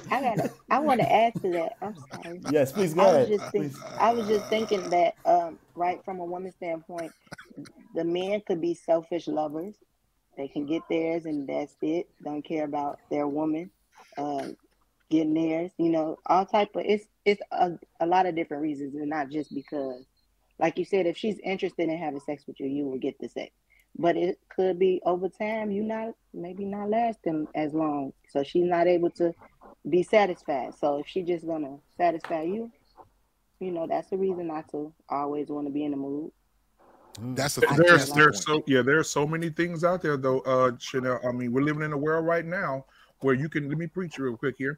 There's things out here. If you ain't getting what you need, you can go buy some things to spice that thing up. If he ain't lasting as long as he used to last, he's got a little bit older and that thing has got a little bit softer and won't get up as like it used to, that then you got things that you can go out there and do. I mean, you got the blue pill, the red pill, the gorilla pill, the Jesus this, the Christ, that. pink You pill? can, yeah, the pink pill. I mean, you can go and find things to You've got- spice that thing up. Don't The got do good it. diet. energizing bunny. Yeah. You've got good diet. You got Good diet. exercise. You got eating Exercise. healthy.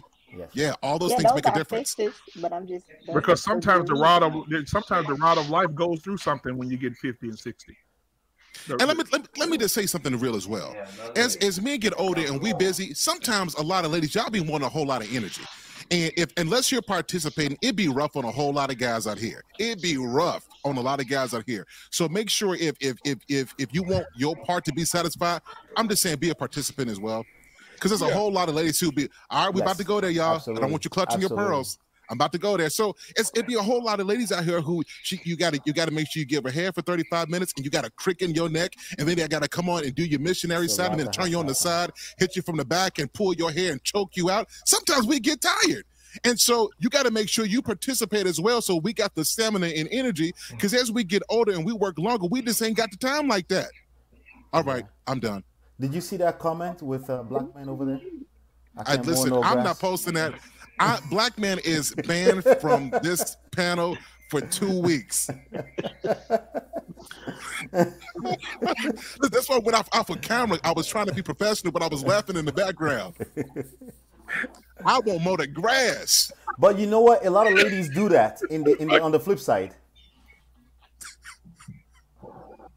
Yeah. I can't. Right?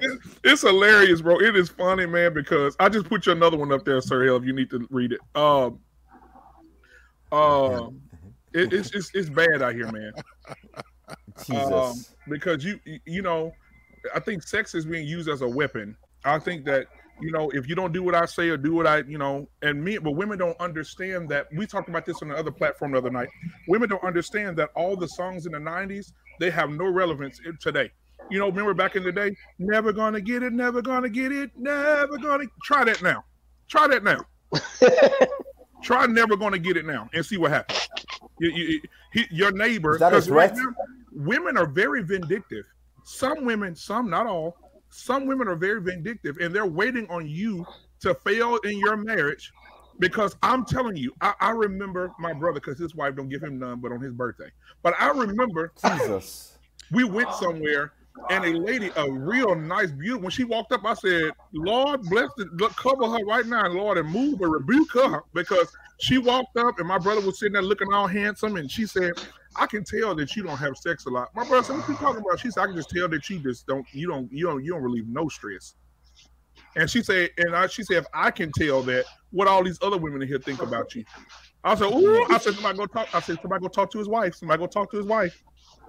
Because she thinks that sex is supposed to be something that happens on Christmas on Day. birthdays, Easter, bar mitzvahs, after wakes, funerals. I mean, everything has to be an occasion for her to get sex. It is ridiculous. It's ridiculous. No, so here's my ask for the ladies on here. And Cav, I want to get your response because Kevin ain't said anything in a little bit. Ladies, here's my ask of you. With young couples and young marriage, we got to promote when you get married that's not a negotiable, unless there's something absolutely wrong. But that's a healthy part of a marriage, just like going on dates is, right? Just like eating correct. Like that's got to be a part. We've got to start preaching that, because sex can't keep on being a bargaining tool. It can't keep on. It is an absolute necessity. So yes. And even on the flip side of it, right? Just to the ladies, right? You can't disengage from your power. You know, when you use this as a weapon, you're disengaging from your power. Precisely. Because when men have some on a regular, right? On a regular, at least he knows that you're thinking about him and you understand from his standpoint. That is your power. From where I'm from, we call that Momu button. That means you can press that button anytime you want and get what you want. But when you disengage from that, because you're not in the mood, because you're caught up in the feelings, the feelings are real. That's why I mentioned earlier, attraction. I get it. But again, you want to be intentional about this when we're talking about marriage. Absolutely. Cavo, what you got on this?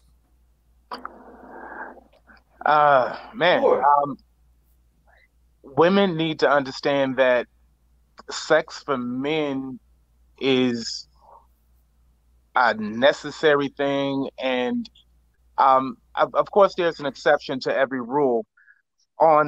On average, more men want more sex than women. Of course, there's some women that like to have it as much, if not more, than men, but on average, men think about it more. And so, with the whole concept of marriage and everything that we have going on, when a man gets married, typically he gets less sex, he has less money, he has less time, he has less of everything, and that's not fair to him. Why is he putting away everything that's good for him to get one, and then she decreases the sex? That makes absolutely no sense, and that happens a lot. And I don't want to get personal, so that's what I got to say about that. So let me speak to everybody who's on here, and this is a real serious thing, y'all. So sex is an important thing. A lot of times we're not taught the value of it, right? Because we think that sex is only for good times. Sex can do a lot of different things. Not only does it help to relieve stress, bring you guys closer together, it's good for the body, it's good for the blood system. We have to start treating sex like the intimate thing that's only between you and I. It's only between you and your spouse. It is a special moment to bring you guys closer together. So if you're watching this and you're married and you guys haven't done the do, I want you to start making time and make that a priority. Throw it on them, man. Throw it on her, and y'all find a way to bring things closer together. Good sex and communication are the components that can help fix even a marriage when you guys are on two separate sides of the bridge. All right, so I want to give you that word. Let's go to the next thing. But before we move on, does anybody else have anything on this? Yeah. I was wondering, is there anything us fellas can do to help the ladies when we're actually in this situation, right? Is there anything from your standpoint, Hale, Black Man, and K-Nate, that gentlemen can do to help the ladies? Because again, clearly, if this was easy, everyone would be doing it, right? Yeah, so I'll give you a couple things. So the first thing that I'll say is make sure, ladies, need to cover your ears, but stop me if I'm wrong. Okay, me and Kevin talked about this some years ago at the barbershop about a lot of men don't know how to bring women to climax. A lot just don't know. Like, we just stick it in and we think that that's what it does. You've got to find a way to warm that thing up. You got to find a way to make sure that you get that thing revved up. Like making sure that you take the time to understand her hot spots, making sure you take the time to see what turns are on. Now, listen, I'm just going to be real with you guys. Like, making sure you give her head, making sure that you give her that oral pleasure, that can help. That helps a whole lot if you're doing it right. So make sure you're doing that. The second thing is foreplay has to start at the beginning of the day. And foreplay ain't just about you saying sexual stuff. That foreplay can be concern, attention, checking in on her, making sure she's good, being there. It could also be you being on your ground, because a lot of women love to see a man with ambition, who's chasing something, who's going after something. So foreplay starts early. Make sure that you're giving that woman some of that oral pleasure, and make sure that you're giving her that love and that security. Those three things, that's how you help a woman. I want to chime in on that oral thing. Get right, ladies. Don't get right. If you know, wash. Right. Odors, and yeah. It you got to get right, because come on, Doc. Some men may not do that because they may have had a situation in their past where it wasn't right, and they said, I ain't never doing that again, and it's messed it up for. So what you need to do is get right and stay right. Don't just wait before it go down to get right. Hey, be one of them ones. I take 3-4 showers a day. Just always be ready. Have that thing cocked and loaded and ready to go at all times, because it's not always good if you only get it right at 10:30 at night. Sometimes it needs to be right at 1:30 in the afternoon. You need to keep that thing right. Let me say. Can we get a praise break right there? Can we get a praise break right there? Before we do that, let me say something. The reason why this is so important is because, ladies, I want to give you guys a medical fact. If you don't wash it, you can give him mesothelioma. And there's a lot of men who are struggling with mesothelioma now because it hasn't been washed. Sir Hale, get Sir Hale. You gotta correct that, man. You gotta put a listen, disclaimer man, there. you can't do nothing yet. I'm trying to be a poet here. You can't do nothing yet if that thing's smelling like skunk sweat. You can't do nothing yet if that thing smells like skunk sweat. You get down there and be like, "Ooh, girl, I'm about to." And fellas, we got to be right too. Yeah, you're right. Yeah. Absolutely. Bro, we got to be right too. But it's a whole nother ball game with the ladies. It's a whole nother. Yeah, because as soon as that bridge opens, I mean, as soon as it come out, it's like either it's gonna invite you in with a rosary garden. You're gonna go into the Garden of Eden, or it's gonna burp in your face. So look, it's either the Garden of Eden or the Garden of Gethsemane. Some is living and some of that. So, but here's the thing. Let me give us a real point though. A lot of ladies really did not learn good grooming and hygiene. In all seriousness, a lot of young girls are not being taught how to clean themselves, how to wear the right underwear, how to now. This is just some real stuff, and they don't know what they're doing. So even just cleaning it, even your diet, drinking water, making sure you're not stressing, all those things factor in to the health of your lady parts down there as well. So while we're laughing, I don't want anybody to feel bad. But you got to take care of that because your stress level, what you eat, not getting enough water, all that stress, all that affects down there as well. And if there is something, I want you to go get some help. All right. Well, first of all, that is all what y'all said is true. And women have to realize they can't just put no perfume down there. That's disgusting. Because a lot of women do that. Men, I talk real candid with men, so they tell me what women are doing. And what you eat does come out your body. My Lord. And some women just don't believe that. Some women don't believe in soap. Some women don't believe in shaving or grooming themselves or whatever. It's disgusting. I agree with the men. But just like they want them women right, the men got to be right. Them little ping-pings got to be circumcised. And if you ain't circumcised, you got to pull that skin back. I'm sorry. I'm done. Say it, Auntie. You get an honorable mention. Say it, Auntie. You might as well have finished. So no, this is just real stuff, guys. We can't be smelling like fried bologna sandwiches. Right. We got to and then want somebody to give you some fellatio. Yeah, because the thing is this. If you don't want her to get sick, you got to clean that dick. I'm sorry. Go ahead. Absolutely. First of all, you ain't gonna choke me out with your skin. Okay, I'm sorry. I'm sorry. So guys, listen. I know this is graphic. So guys, I know this is graphic, but this is wait a minute. Artist, I gotta say this. My husband just said, "Oh wow." Oh wow. You can't be dealing with them Earl Campbells. You got to get it together. Question, real quick. If you have a spouse who is going through this, what's the best way to communicate this with your going through what? The smell, Melafiona, whatever, all this kind of stuff. No, communication. That's a really good question. Yeah. Communication. What's the best? But before we say that, though, the reason this is such a good question, there are men who do communicate this, and if she gets upset and she's not mature, she definitely gonna give you no sex, and then that was an argument. So so I'm gonna give this to the ladies. Well, now it's the way you bring it to her too. Now you can't just come falling in on it. Like, sometimes you got to stroke that woman because it's just like some of the men say, they have not been taught. They don't know. I know women right now today ain't never had none of that happen to them and think that's the grossest thing in the world. And that's why they single. I'm sorry. That's true. Yeah. So if they don't know, they don't know. And if you coming to her like, hey, ooh, wow. She gonna pull back. She gonna, I don't know. It's just, I don't know. Flight. I'm straightforward. I would just say, look, you need to clean that thing up, okay? Just Absolutely. that simple. Okay. So ladies, I want you guys, because straightforward doesn't always work. I'm telling you, it doesn't always work. Like, so I think it's two things that have to happen. She's got to be willing to hear. She's got to be willing to hear. She's got to be willing, because I don't care how you said it. If she's not willing to hear, she's gonna make a problem out of the truth.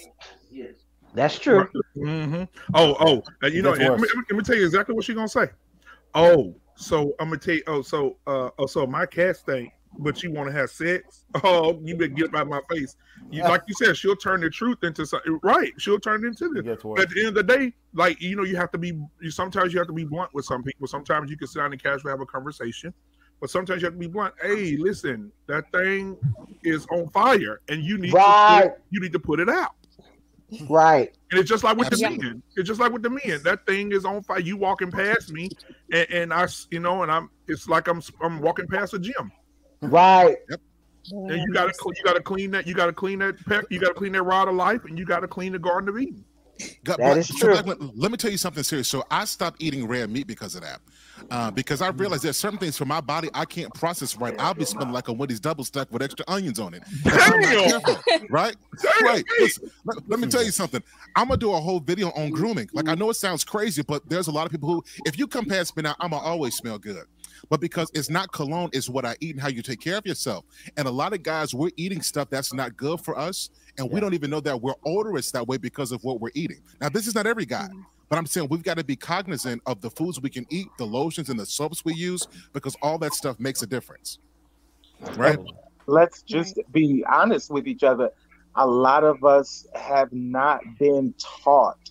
We have gotten grown really quickly, and we just started doing grown people stuff, and nobody ever. How does a kid know to wash themselves, and how do they know that certain things are only learned if you teach it? If no one ever says anything, you never knew. And there are a lot of nasty dudes out here that go dead in on something that ain't right.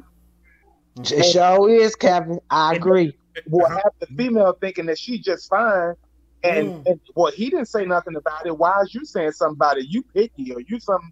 Nah, it's sometimes it's thirsty people on the other side of the game that mess it up for everybody. Yep.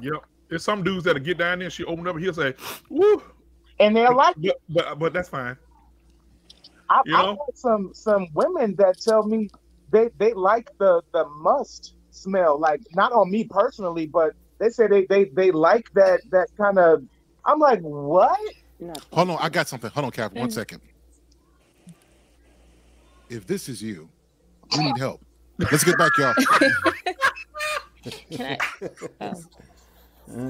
Hey, you know what though? He's not wrong. I've heard women say that too. If my man come home, I ain't got time for him to get it. I've heard this in groups of people. The female say, when he come home from work or come over, I ain't got time for that. If I want to, give him some head, I'm just gonna give it to him when he comes through the door. And I'm like, oh, okay.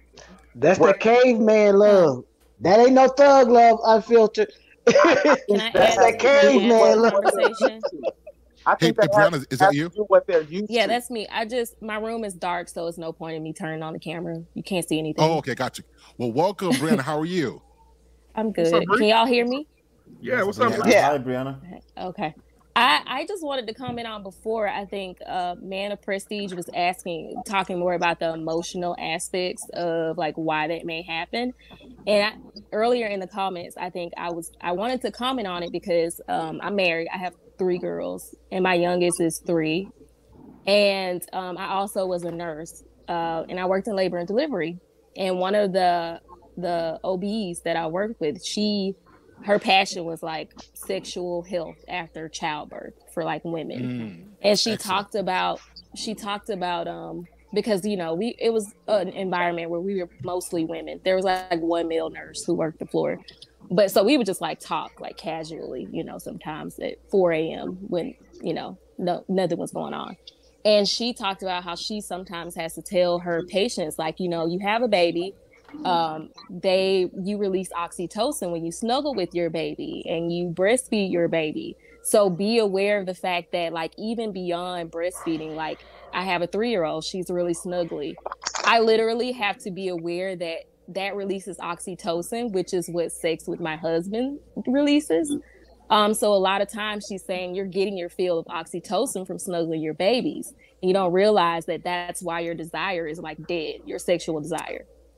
Okay, so hold on. Brianna. What's that again? So Brianna, are you saying that if a woman's releasing the oxytocin, because I think I saw a documentary and I did some studies on this as well, that she's getting so in other words, she's getting her oxytocin dose from her child, and she doesn't need to rely on getting that from her husband from that closeness.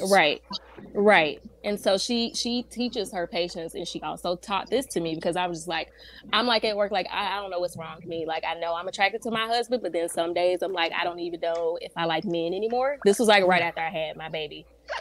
Even to the point where my OB was like, you can't take birth control pills because the hormones don't agree with you. You will literally be divorced like next year. So we found a plan that worked for me. So I was just saying that, like, a lot of it is hormones sometimes. And then beyond that, I also found a therapist who specialized in getting your desire back as a woman, like sometimes after kids, but in marriage, like fostering desire between your spouse. It's called Mating in Captivity by Esther Perel. And she talked a lot, and she helped me like unpack a lot of my, as a Christian woman, I had some issues with, like, once I became a wife and mother, I had this like chaste idea, or this idea of what that meant. And it was actually blocking me from connecting with who I was before I got married. And so a lot of times you'll see women who are like, you're like, before you got married, you were all this and this and that. And you're like, but now I'm a wife and mother. So that means something different. And sometimes, you, like for me, it didn't even connect that was an issue as well. So that was just some of the stuff I had to go through. That is such great information. Yes. Y'all, that's fan. Thank you for sharing that, because a lot of women may not even realize that that's what that is. So thank you so much for sharing that. Ladies, if you're in the chat and you've newly had children, Brianna, do you have a YouTube channel? I don't. I don't. Okay, because I know you spend a lot of time at Black Men Unfiltered. Black Men, why don't we do a collaboration or something where we talk about this after marriage? I'm not sure if you got something. I'll be there if you do. Sir, you know I'll come up with something like this. Yeah, absolutely. Let's do that for sure. Yeah, this is fantastic information. So thank you so much for that. So guys, look, let's wrap it up. I got two more questions for y'all, and then we're gonna end the show. First of all, how are we enjoying this, guys? It's a good conversation. Great. Excellent. So we know that there are reasons to leave a marriage. We know that there are certain reasons. I believe that if there is abuse, right? And I think that if you are just being reckless in your life, there are times that you should leave.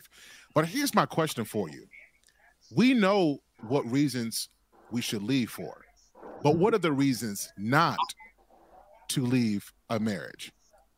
That's what I want to ask y'all. In the age of irreconcilable differences, what are some reasons that you see people getting divorced that should not be a reason? It is something that we can work through. I want to hear from y'all. Black man, go ahead. Man, some things that would make you stay is the foundation. I think the foundation of faith, the foundation of God, having God as the overseer of your marriage, and also just going to Him and praying with your wife, or praying with your husband, or praying, or sometimes, you can't even pray with them, but having the strength to cover them, even though they're in a position that is, detrimental to the marriage.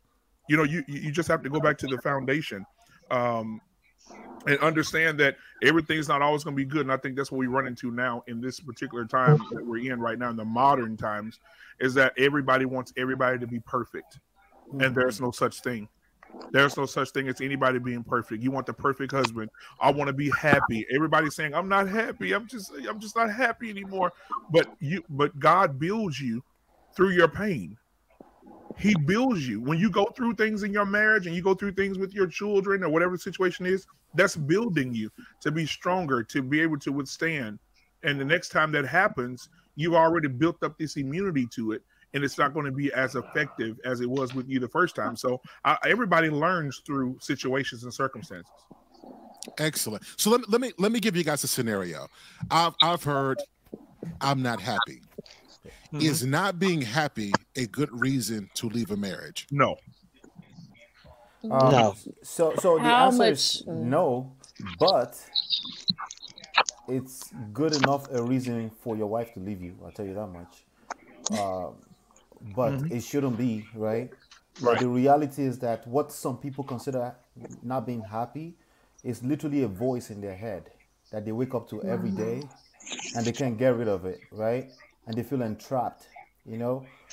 The worst thing, see, if I'm entrapped right now, I could try to break out of here, right? I see what I'm dealing with, right? But when it's happening from here, you know, God forbid. And that's what a lot of people are going through. And that's what we talk about mental. And mental health is a big part of this, right?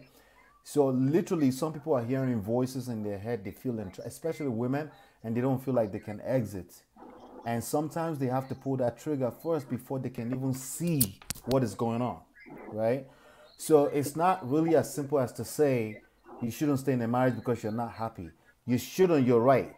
But what they're basically referencing or calling lack of happiness is usually deeper than just the surface happiness. And I think that part of the conversation is missing a lot. We just say, don't leave because you're not happy. Well, they don't even know why they're not happy. Did you ask further questions? Excellent point. Excellent point. Yeah. No, I think that's fantastic, right? Because I've heard people say, I'm not happy and leave, end up leaving, thinking that they're going to a better situation, and end up even more depressed than because they predicated their relationship on happiness, and that fluctuates. So, I mean, so Auntie Desiree, what are your thoughts on that? Is not being happy a good reason to walk away from a relationship, from a marriage? No, I think you need to find out what's the problem. Talk to the person. Talk to your mate about why you're not happy. What's not making you happy? What am I doing? What am I not doing, or whatever? If she don't have an answer for that, then she already planned on leaving you anyway. Period. Because she done found something else, and that's just an excuse. Auntie, can you say that one more time? If she don't answer those questions, she had already planned on leaving you anyway for somebody else. That's facts. That's facts. Yeah. And it Can is anybody the truth. dispute that? I mean, No, not at all. That's sad. Desiree been cooking all night. I'm just eating. I mean, to answer the question, right, there are 4 things that comes to mind of reasons why you should not leave your marriage. Happiness, compatibility, insecure. He's just insecure, right? He's controlling. Those things are things that have solutions if you're willing to solve the problem. You can't leave your marriage because of those 4 things. I hear them a lot. He's controlling. He's insecure. I'm not happy. We're not compatible. Listen, we're not compatible is multiple layers to that. You were compatible. You got married to this person in the first place, right? Okay. So now we're talking about some kind of temporary feelings, right? And you're about to make a permanent decision based off of a temporary feelings. Yeah, those 4 things are absolutely, that's what they call irreconcilable differences. Sometimes that's money too. But fantastic points. Right. So, Kevin, what do you think about this? Is being unhappy, and then Brianna, I want to get to you because even though I can't see your picture, I sense you got something to say on this. Kevin, what's your thought on this? Is being unhappy a good reason to leave a marriage? I'm gonna go against the grain a little bit and say yes, and I say that in order to, that would be a mistake, but it would be a mistake for the betterment going forward. If you're unhappy, there's a reason you're unhappy. You need to solve that yourself, because it is not your job it's not your job to make somebody else happy. It's not their job to make you happy.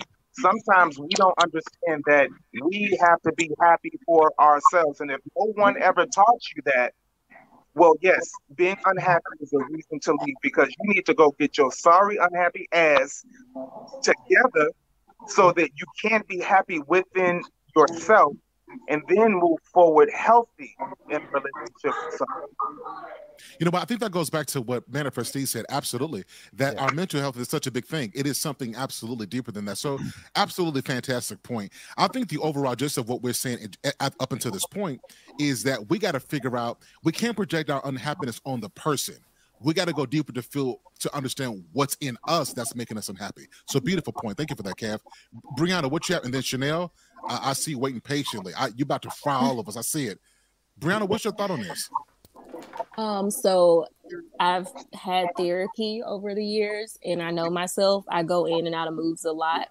So even in the course of my own marriage, I've gone through periods where I'm not I'm like, oh, I'm not happy. I mean, before my husband even comes, like, what's wrong with you? Like, you don't seem happy.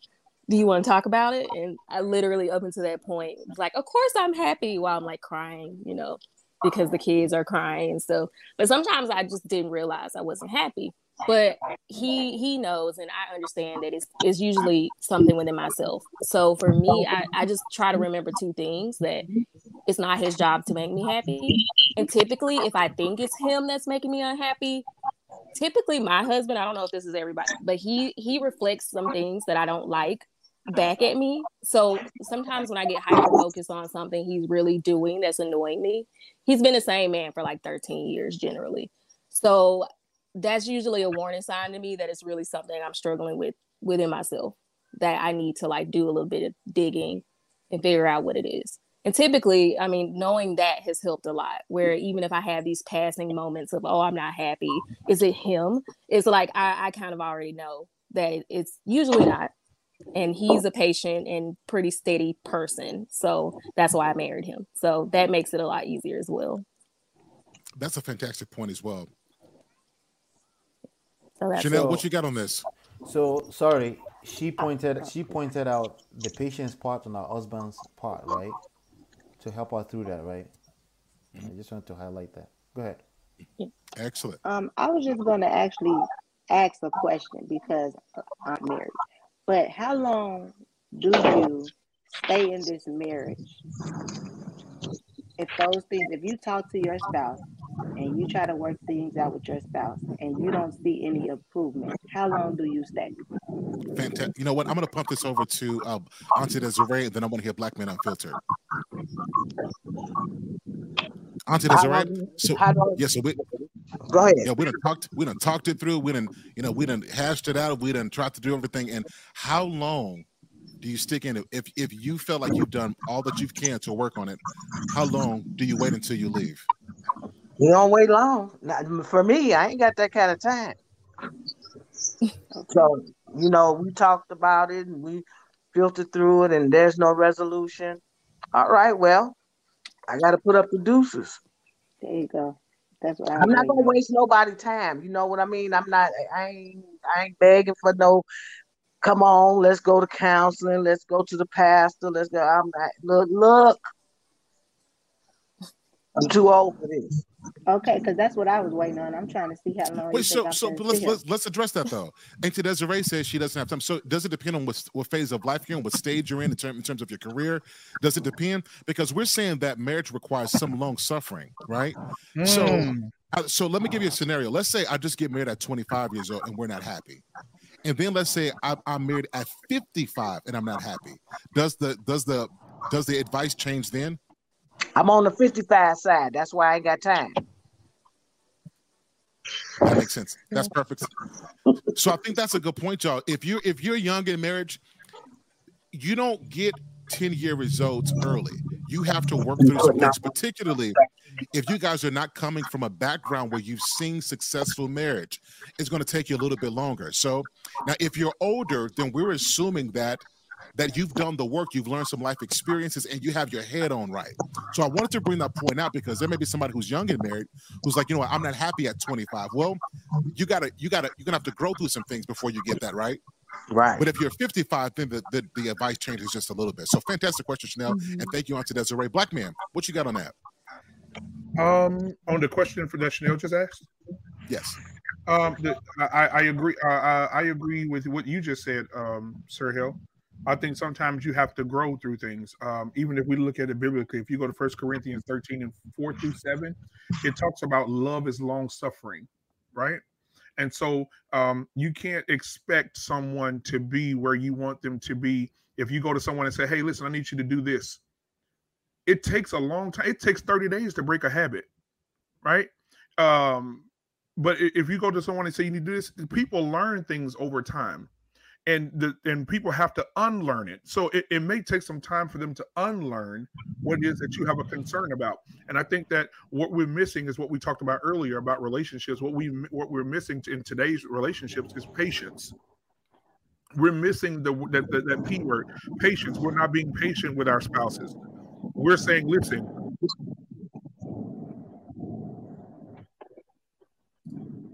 Oh, he muted. Black man, say that one more time for me. I want what I want now. If I don't see a change, this is what I want you to do. If I don't see a change in 90 days, I'm out. I'm filing for divorce. I don't want to be with you. Nobody is waiting. Nobody is being patient. Nobody is going to their spiritual roots and to their religious roots and saying, they that wait. We're not going to the scripture. We're not going to a foundation of patience. We're just leaving. And that's why in the Black community, marriage is the divorce rate in the Black community is at 68%. That's the reason why, because nobody's patient with anybody. Everybody want out. You make a mistake, I'm out. That's it, and that's why everybody's doing this. Everybody is bunk. It's all in our society. It's bunk bed relationships now. You on top of this person this month, and the next month you're on top of the next person, and then the next person, and then you will continue to look for your happiness, and then you'll look up and you're 50 years old by yourself, sleeping in the bed, and the only thing between your legs is a pillow from a hotel. Let me push back on that a little bit. This is why it's important to get premarital counseling. Yes. Because if you don't have the right tools going in, you're going to screw up while you're in there. Mm-hmm. So it's important to go through premarital counseling because they're going to ask you certain questions to gauge your readiness. And I think what we do is we go into a marriage and we wait until there's an explosion. We wait until there's a horrible issue. And then we go to get some counseling.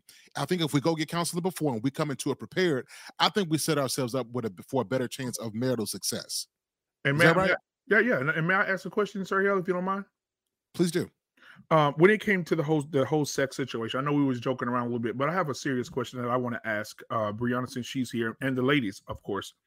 When a woman has had a say promiscuous past, because Sir Hale brought this up earlier, and she's been out with a lot of men, and men that weren't good for her, men that she knew weren't good for her, men that cheated on her, and she still gave them that thing, still gave them the oral sex, the all the positions in the car, outside the house, she was this big freak for the men that were nothing. And then what do you say to the man that finds this woman and commits to her and marries her? And when he makes a mistake, she cuts that sex off. She's not as open with the sex. She's going to turn it off. She turns the faucet off. You're not getting it. I'm going to use it as a weapon. But all the men before you, no matter what they did, you knew. People have told you, you knew that she was a big freak. And now she's not that for you because you made one mistake, but she was giving that thing to everybody else that made several. I mean, Sir Hale brought this up earlier. You're a big freak then. Why aren't you that with your husband? I guess I'll answer first. I think it's when you're not married and you're just sleeping with people, I can't speak for everybody, but you have this mindset of you don't have the security there. It's not a permanent thing. So you kind of like go in with walls up anyway. You never really have, for me, some relationships, yes, you get to experience true intimacy. But if you're talking about just sleeping around generally, I think most women go in that with walls up. And I think you learn at some point, sometimes it can become like a thing you just automatically do. And I think that when she's married and she's cutting her husband off, like I said, a lot of the therapy and things I had to dig and I did, it wasn't, I think the thought is it's a conscious choice that I'm going to cut him off to punish him. And yes, it may be a conscious choice that I'm going to cut him off, but I don't think there's any consideration of like how he'll feel about it. I think that's just what you learn from being out in the world, sleeping with men. Like, it's like, oh, if he don't text me back, I'm gonna cut him off. Like, that's an attitude you learn. Oops, sorry, my collar's coughing. That's an attitude you learn when you're out and you're sleeping around. So I think it's just a continuation of what you've already learned. So basically you're saying that you bringing the stuff that happened with previous cats into your current relationship. Yeah, because I think it becomes a trauma response. I don't think it's a trauma response. And until you unpack the trauma, because a lot of people think trauma is just, oh, you got raped, or a lot of times trauma could just come from you betraying yourself. Like you said, oh, I knew he was bad for me and I still let him sleep with me, or I went back. That's traumatic too. I know for a female, that's traumatic. So then you go into a trauma response because you betrayed yourself, you know? And so at some point it just kind of becomes like an automatic thing that you just do. So women need to forgive themselves before they hop into relationships and use that power that they've given those men that slept with them, that power. Yeah. I mean, for me, the way I explain it is I labeled myself in 3 personalities, and she was the whore personality that we hated. We voted her off the island. We didn't need her anymore. She was bad for us. But then what was brought out to me was the way I forgave myself was, well, Jesus came to you when you were that person. So you can't just delete her from your life. You have to forgive her because he forgave you, because he came to you when you were that way. And so that was really the only thing that actually allowed me to forgive myself. I thought I forgiven myself, but apparently I hadn't. So it's a tough road to like actually understand what forgiving yourself really means. Right. And one of the things that I remember so candidly about my grandmother, she was very articulate, but she was also very visual because we were young growing up under her tutelage. And so she drew a graph, and she drew the lines in it and made it look like a pie. And it was something like this. I don't know if you guys can see it, right? It was something like this. You probably can't see it. Don't worry about it. You see that? But anyway, she would draw something like that, and she would tell my sisters, she would say, this is the pie that God gave you that you're supposed to feed your husband. She said, but this is how you end up giving when you meet your husband, this is how you end up giving him only one slice of you. She wrote men's names in all of the slices except one. And she said, you give one slice of pie to Billy, one slice of pie to Kevin, one slice of pie to Sir Hale, one slice of pie to Ola, one slice of pie to Dwayne, one slice of pie to Eric. And then she said, you've given all that sweet pie away, and people didn't appreciate the pie. She said, now you've met the man that you want to marry. How many slices of pie are you giving the man that really deserves you? Right. He's only getting one slice of you. That was really good. That's when good. you give up the slices to everybody else. That's a good analogy. So that ties back into the question: is that a good reason to leave a marriage? Fellas, I want you to answer this, and then I want to hear the ladies. If let's, because I think ladies, I think it may be unfair, but it's still real. When we know that someone who did not make a commitment to you got what we deem as something precious from you, and he didn't have to go through the stress, he didn't have to go through the commitment, he didn't have to think about retirement, didn't have to think about health care, didn't have to think about savings, didn't have to think about the home, didn't have to think about insurances, didn't have to think about children and protection. He didn't have to do none of that, and he got that special. And we're doing all of that, and it's rationed out to us. We take that personally. So I want to ask the guys first, and then the ladies: is that a reason to walk away from a marriage? No, well, it all depends on your strength of the marriage, because again, it goes back to the shadow chick thing for me. If you were a shadow chick before we got together, and anybody don't know what a shadow chick is, it's the woman that lets all the men come sleep with her, and the men only come see her at night, but you'll never see them with her during the day. And so when you have women that are like that, and then they finally get married, and they start to all of a sudden get this conscious when they get married and say, I'm not going to give my husband something I've been giving away for years. I mean, that could be detrimental to the marriage. However, you know, if we made a commitment to be in that marriage through goodness, I mean, through sickness and in health, and richer for poor, and I mean, God got that thing right with the vows. When you say them, it really hits you. It really hits you. Good times, bad times. He covered everything. Mm-hmm. The vows cover pretty much everything. So I think you should hang in there. I think you're going to need some counseling. I think that you're going to need to sit down with a therapist and really work that thing out mentally, because it goes back to mental health. You can't walk around all day thinking, oh, every man that my wife was for the streets. Every man that she speaks to, oh my God, did he hit it? Oh, you know, or you can't be walking around saying, oh Lord, have mercy. How many? She telling me no, but I know for a fact these other dudes was getting it even when she didn't want to give it to him. You know, so when you have those things in your head, you have to go get some mental help, and then take her. Then she needs to get it as well, because she needs to heal from that, because those soul ties are a real thing. Let me paint the picture for you, and then I'm gonna shut up. Imagine riding down the road. Let me tell you how significant soul ties are. You're driving down the road and you had sex with a toxic man as a woman. You had sex with a toxic man, and you're driving down the road and the song comes on that was playing on the radio in the car with you riding to the hotel, and it comes on. The first thing that comes to your mind is that toxic man. That's that soul tie being activated, right?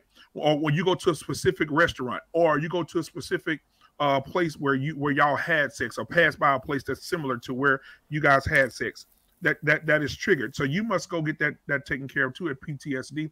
And a lot of us as Black people in our culture, we're dealing with PTSD as a whole, and we're not being treated for it. And when we're not being treated for it, we take that, we get divorces. Not only do we ruin our marriages and our foundation, we ruin our children. And then our children become us because they see it, and then they do it to their children. And that's why we have the divorce rate up. That's why kids are out of line. That's why the household is out of line. And that's why the man is no longer in charge. I mean, there's a lot of factors into that. So it all starts up here. And that's my take. Yeah, that's a fantastic point. Yeah. So Ola, what about you? And then I want to get the ladies' perspective on this. If this is happening, and again, this is saying that there are no medical issues or emotional issues. Mm-hmm. If that has been cut off, is that a good reason for a man to go ahead and leave a marriage?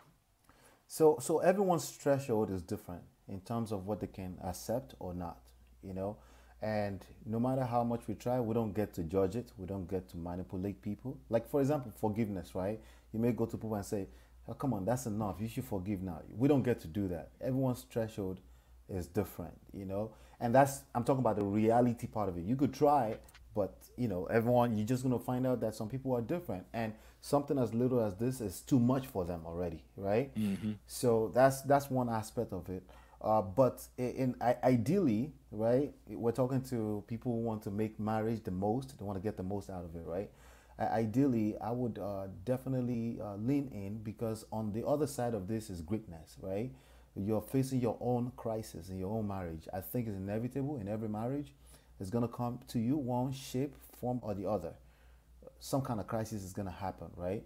So, and I think if you go through this, you're going to build strength from it, right? In addition to potentially solving whatever that emotional problem is, right? So if you've gotten with that person, I'm guessing that you got with this person because at the point that you decided to marry them, it wasn't an issue for you that they had all these different bodies on them, right? So if it's becoming an issue for you now, I'm forced to have you face the mirror and ask yourself, why did you accept that in the first place? You've committed to this. You've taken this vow. So why did you, as a person, because I always believe that holding other people accountable has to start with yourself. Hold yourself accountable. I subscribe to this. This is not new information. If it's new information, that's a different level of problem entirely, right? But if it's not new, why you subscribe to it? What is it that you like about this person? You need to engage whatever that thing is, and then build on top of it. So that's gonna take a lot of time and a lot of emotional energy, and I think it can be worth it. Because listen, the grass is always seems greener on the other side, right? If you leave this marriage and you go to the next one, you're gonna face a different type of crisis, and you still have to build no matter what it is. There's no avoiding this. It is what it is, right? So yeah, that would be my take on that. Fantastic point. Fantastic. Auntie Desiree, what's your thoughts on this? Is that a good reason for a man to leave a relationship, to leave a marriage? I agree with what Ola just said, first of all. And my question is, if you know this woman had all these bodies on her, why are you even torturing yourself to be with this woman? Because most men cannot handle that. They put up that tough exterior as if they can handle that. But in the long term, no, they cannot, because they're gonna start asking you questions about the different men, and then they try to compare themselves to those different men, and they just torturing you because they tortured in their mind because they trying to assume what you done did with this man, you ain't doing with me, or I was in a relationship like that. Not that I was with a lot of bodies, but just being, having different partners, growing up. And that's the first thing you want to ask. And okay, I understand you want to know, make sure you ain't, whatever. But then we get into this relationship. Now you want to ask me questions, what y'all do, how you do it, what he do, what did you torturing yourself, and then you want to torture me? No. Why did you get with that woman and this is her past? Let me push back. So the reason why a lot of us guys were taught that a woman is supposed to be this way, right? Get her this way. So a lot of that's embedded in our head. That's the first thing. The second thing is generally men who don't have that same amount of sexual experience. We begin to think that because we've been told that she might be thinking about somebody else, and we go into competitive mode. So when we're asking about your past, we're not trying to hurt you. There's literally an insecurity in the form of we don't know. Like, we don't know if you're thinking about somebody else. We don't know if we measure up, and we want to know that there's something for us because we're territorial. So all of those things come in, and that factors in. The biggest piece to this is men who are less sexually experienced have that issue because they want to know if when we're doing what we do, is your mind on somebody else? Are you wishing it was somebody else? Am I enough? And it's torture for us. And the only way for that to be relieved is if we talk to you about it. Now, some men are not mature enough to say it like that. And a lot of men are not mature enough to say that's who she was, right? And that's not who she is anymore. And then the last part is it depends on what phase you're in. So if I meet you at 25 and you've already got 100 bodies on you, that's one thing. But if I meet you at 45, then the conversation changes because there's a whole lot more life between that. So I think those things make a difference. Well, I never had the pleasure of having a little virgin man. They all been experienced. I have a question. What Ernest just said about the dang it, I just lost it. Okay, what you just said about what if the woman go ahead and tell you the truth? So how would you handle that then if it's, well, yeah, this person was better than you or whatever, then it'll be worse, right? So why ask those questions? Fired. Why put yourself through that? Because if I am truthful and I answer, oh yeah, that was way better than, or no, you got to keep up, or if I tell you you're not keeping up because what I had before was this, you will lose your mind. So why ask? Because they can't handle the truth. Exactly. Yeah, so let me ask you. Because we know in the back of your head, that's going to be in your head. And a lot of women cheat because of that. Mm-hmm. So we ask you because we don't, it's not that we're trying to torture ourselves, but again, we want to compete and we want to please you as well. So even though it hurts us to ask you the question, it doesn't mean that it's not important, because it's not really about the bodies per se. It is, because we know about imprinting, and we can talk a lot about that, but it's really the experience and about what you like. And what we don't want is for you to walk into another room and you respond to a different man in a way that you don't respond to us. That's the issue. So that's why we ask. But I'm asking, what makes it better? If I say yes, then what? Because we can work on it then. Yeah. So we can work on that. Yeah. If we know what was better, we know what we can work on. Yeah, you don't want. If we don't know, yeah. Yeah, and then a man starts. Then the one thing you don't want is the most dangerous thing in a situation like that. If a man asks you and you lie about it, or you don't want to talk about it, you try to push it away. You don't want a man with a wondering mind. You don't want him wondering, man, did I do that right? Did she like it like she liked it with him? She's not expressing these things to me. She's not telling me these things. And if you like it a certain way, then let's work on it and get to that point. But if you're not telling me, and in the back of your mind, when you having sex with me, you thinking about Earl, or you think about how he did it, and you close your eyes real tight just to get that, when I can work on actually giving you that myself, that's a problem. Yep. That's right. So what? So Ola, look, you got something, but ladies, after that, I want you to respond to what Black Man said. But go ahead, Men of Prestige. Yeah, I think a lot of this is game, and in marriage, yes, there is game. Yeah. As men, as gentlemen, we gotta realize that how we say things, how we ask questions matters. It goes a long way, and I think we get complacent when we get into a marriage and we think it's over. We could just say anyhow. We could just be direct.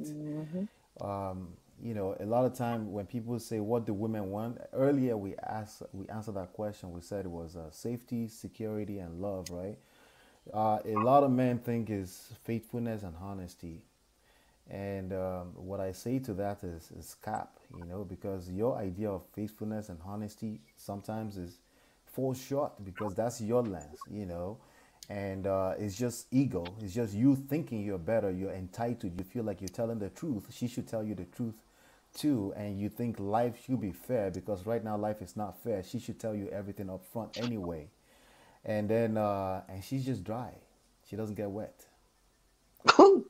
Dang. All right. That part. So ladies, so ladies, what do you guys? What's your response to that? What would we be responding to exactly? Right, I'm trying to see which part of my response. I mean, what Ola said, what Black Man said. Like, what's your perspective on it? I think that it's to me, I feel like that's a lack of maturity and really seeing me. If you think that me not having sex with you is related to my past of who I had sex with, I think to me it's kind of it's a unfair train of thought because typically for women, like where I'm emotional, if I get too in my head, that could be enough. Like sometimes it literally has nothing to do with you. So to assume it's about some other man or other men from some years ago is kind of an interesting thought process to me. It's just kind of weird to me. Whether this is one of the things with men. Whether a man speaks it or does not speak it does not mean he's not thinking it. Right. And so my thing is this, you said that it's a level of maturity. Men have this complex. Men are very territorial, right? Mm-hmm. And so when it comes to territorial, men want to know, it's like when you go buy a car and you get a Carfax. Right. Watch this. When you go to buy a car and it's a used car and it's been used by several people, you're going to ask the dealer for a Carfax because you want to know how many times it's been hit, how many times it's been banged up. Right. Has it ever had to get repaired? Any mechanical issues, internal issues, anything. And I think that the same thing is in relationships especially for a man wants a body facts on his woman. Right. And he wants her to say, listen, this is how many times I done got banged up. And sometimes the truth gonna hurt. Sometimes he may have to heal from it. But you would rather him heal from him knowing everything than him walking around assuming, right? Or putting all these things in his head. So a man wants a body, he wants a body facts. He wants to know how many times it's been hit, when it's been hit. Because the thing about it is, I'm like all the details. I feel like there's a way you can communicate that clearly without like.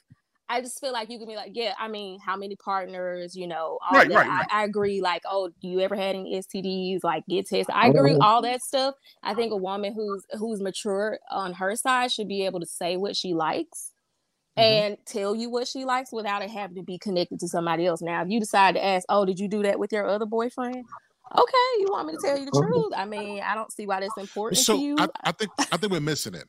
It's not that it's connected to the other man. Like, think about this. Let's just reverse. Let's say, you meet me and you've heard how romantic I am with the other women. Oh, I take them out to the best places. I mean, I'm showering them with love and gifts, whatever when I'm doing that.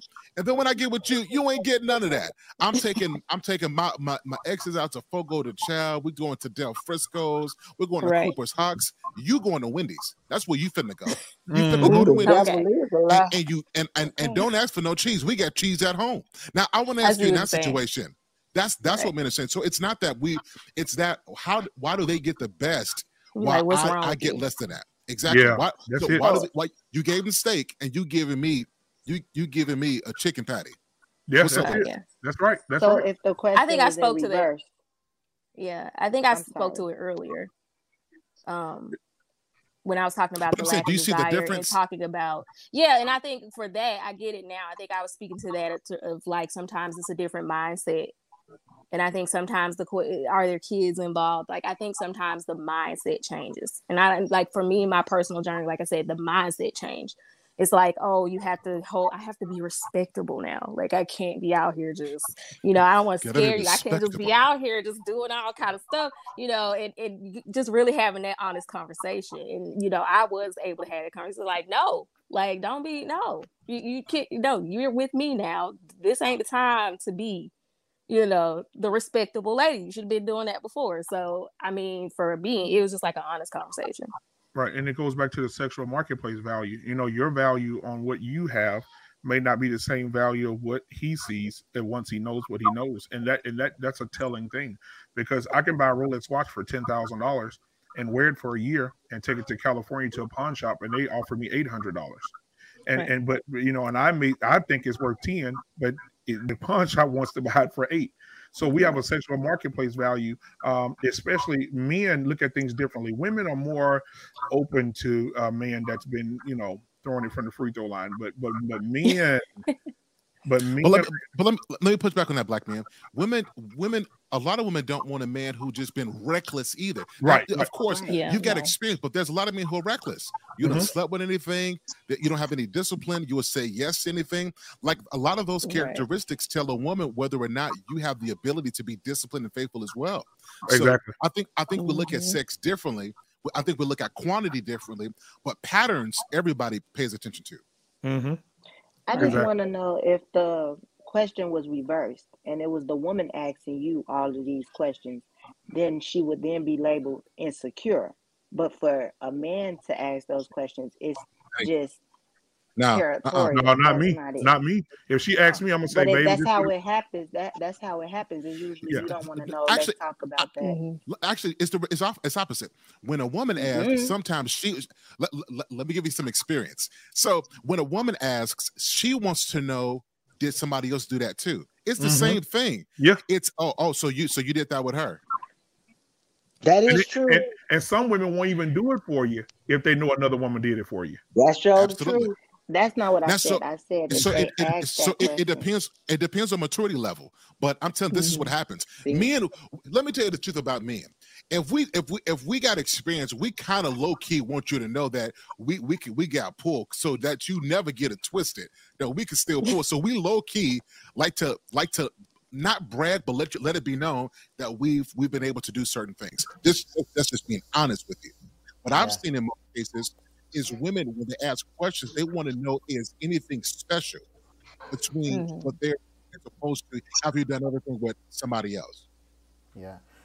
For me, I'm going to push back against you gentlemen a little bit. For me, it's a little bit different. As a man, from my definition of manhood, this is just my definition. I can't worry about what other men have done. I just can't. Okay, say that. If we're asking this question, especially within the context of marriage, we have deeper problems. I want to make sure I understand what you're saying. Yeah. I want to understand what you're saying. So you said it shouldn't be a problem. Like, explain to me what you mean.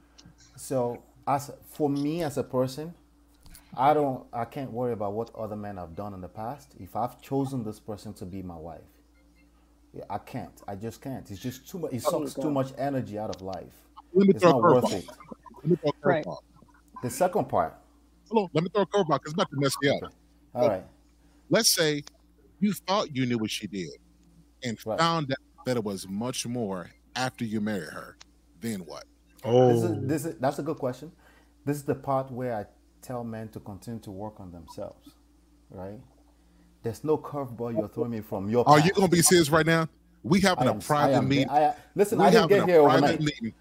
We're having a private meeting after this. I promise you, I didn't get here overnight. Can I get an example of what this thing would be like? I mean, are we talking about like you found out she was an escort? I found out she slept with 100 people. Brianna, no. Yeah, is it like? Hold on, guys. Oh, you found hold on out. 1 second. Brianna, hold on 1 second. Black man, let's call the manosphere. Let's have an emergency meeting for what Ola just said. Exactly. Absolutely. An emergency call Let's O'Shea. do it. We need another viral moment. Don't be mad at Ola. Don't be mad at Ola. Leave him alone. No, because this is what happens. It always things that should be her. She wasn't truthful, and somehow men got to work on themselves. Yeah. I get it. I completely Come get on, it. Ola, we know this. You know. Ola, you know. That's why I'm in this space. We're going to talk about it. We're going to figure this out, gentlemen. I always say that. And from experience, bro. I mean, from experience, I've dealt with that before. Where I'm just this innocent person, and this happened. Okay, cool. And then after the relationship gets real, real deep, it's something I need to tell you because I don't think I can continue to go on without telling you this. Oh, what is it, baby? Well, even I started when I was in high school. You know, I had sex with one of my coaches. I had sex with a couple of the guys on the football team. Right. I had a threesome with all of us. And watch. So, black man, keep on talking. I'm gonna show you how men look when this happens. I had sex when with a couple of girls. I had sex with one of my cousin's homeboys. And, you know, I was dealing with a lot of things, you know, going on. I was lost at the time. You know, I even had sex with, I had sex with the guy that worked at the store at Kroger's. Shots. I had, you know, you know, and I just want you to know that. Do you still love me? Do you still feel the same about me? See, black man, here's the thing. Right. And we still love you. No, men still love you. Absolutely. And we're gonna. It just we crushed. Yeah. Because what we do is we take all we take all the information you give us into consideration, and then we say, okay, we get through it. I can love you. When you add some more after we thought that we had finally been prepared to love you, and you drop that bomb on us, it crushes us. It does. So do you bring it up? I'll say this. Hold on 1 second. And before, I'm gonna say this before you go, Ola. And also the thing is, like Sir Hale just said, it crushes us. But the thing about it is, if everybody else in her circle knows about it and you don't know. Oh yeah. Everybody, her friends, they're coming around laughing and kicking when they see a guy at a get together or man, that is a hard pill to swallow when everybody in your circle know about her deeds before you and you don't know. Let me give you an even deeper one. Let's say you at the basketball court with your guys, and or at shooting pool. Hey man, and they don't know y'all's situation, and they talking about some girl because this happens, right? We talking about some some things, and you bring up somebody and you bring up the name. Oh, that girl. Oh man, she was, and then you're finding out. Now you done dedicated. You're the last person to find out. It's a bomb, and it happens more than we think. So this is why I say that sexual transparency is so important at first, because it's better coming from you, like before premarital counseling, than it is for you not to have been honest and it comes out from somebody else, because that'll break trust. Sir Hale, let me tell you this. This is from experience. When I was in a relationship before, that happened to me at the barbershop. I'm sitting in the chair, getting my hair cut. And you make this stuff up. And I'm going to say, I'm not going to say her name. I'm just going to make up a name. Let's say Heather. And man, boy, I tell you, man, listen, bro, the best head I never had. Everybody was like, who? Man, Heather, bro. Heather, man, that man. Was this a girlfriend or a wife? No. Well, it was at the time. It was my wife. We're no longer married. But her name wasn't Heather, of course. Yeah, it wasn't Heather. No.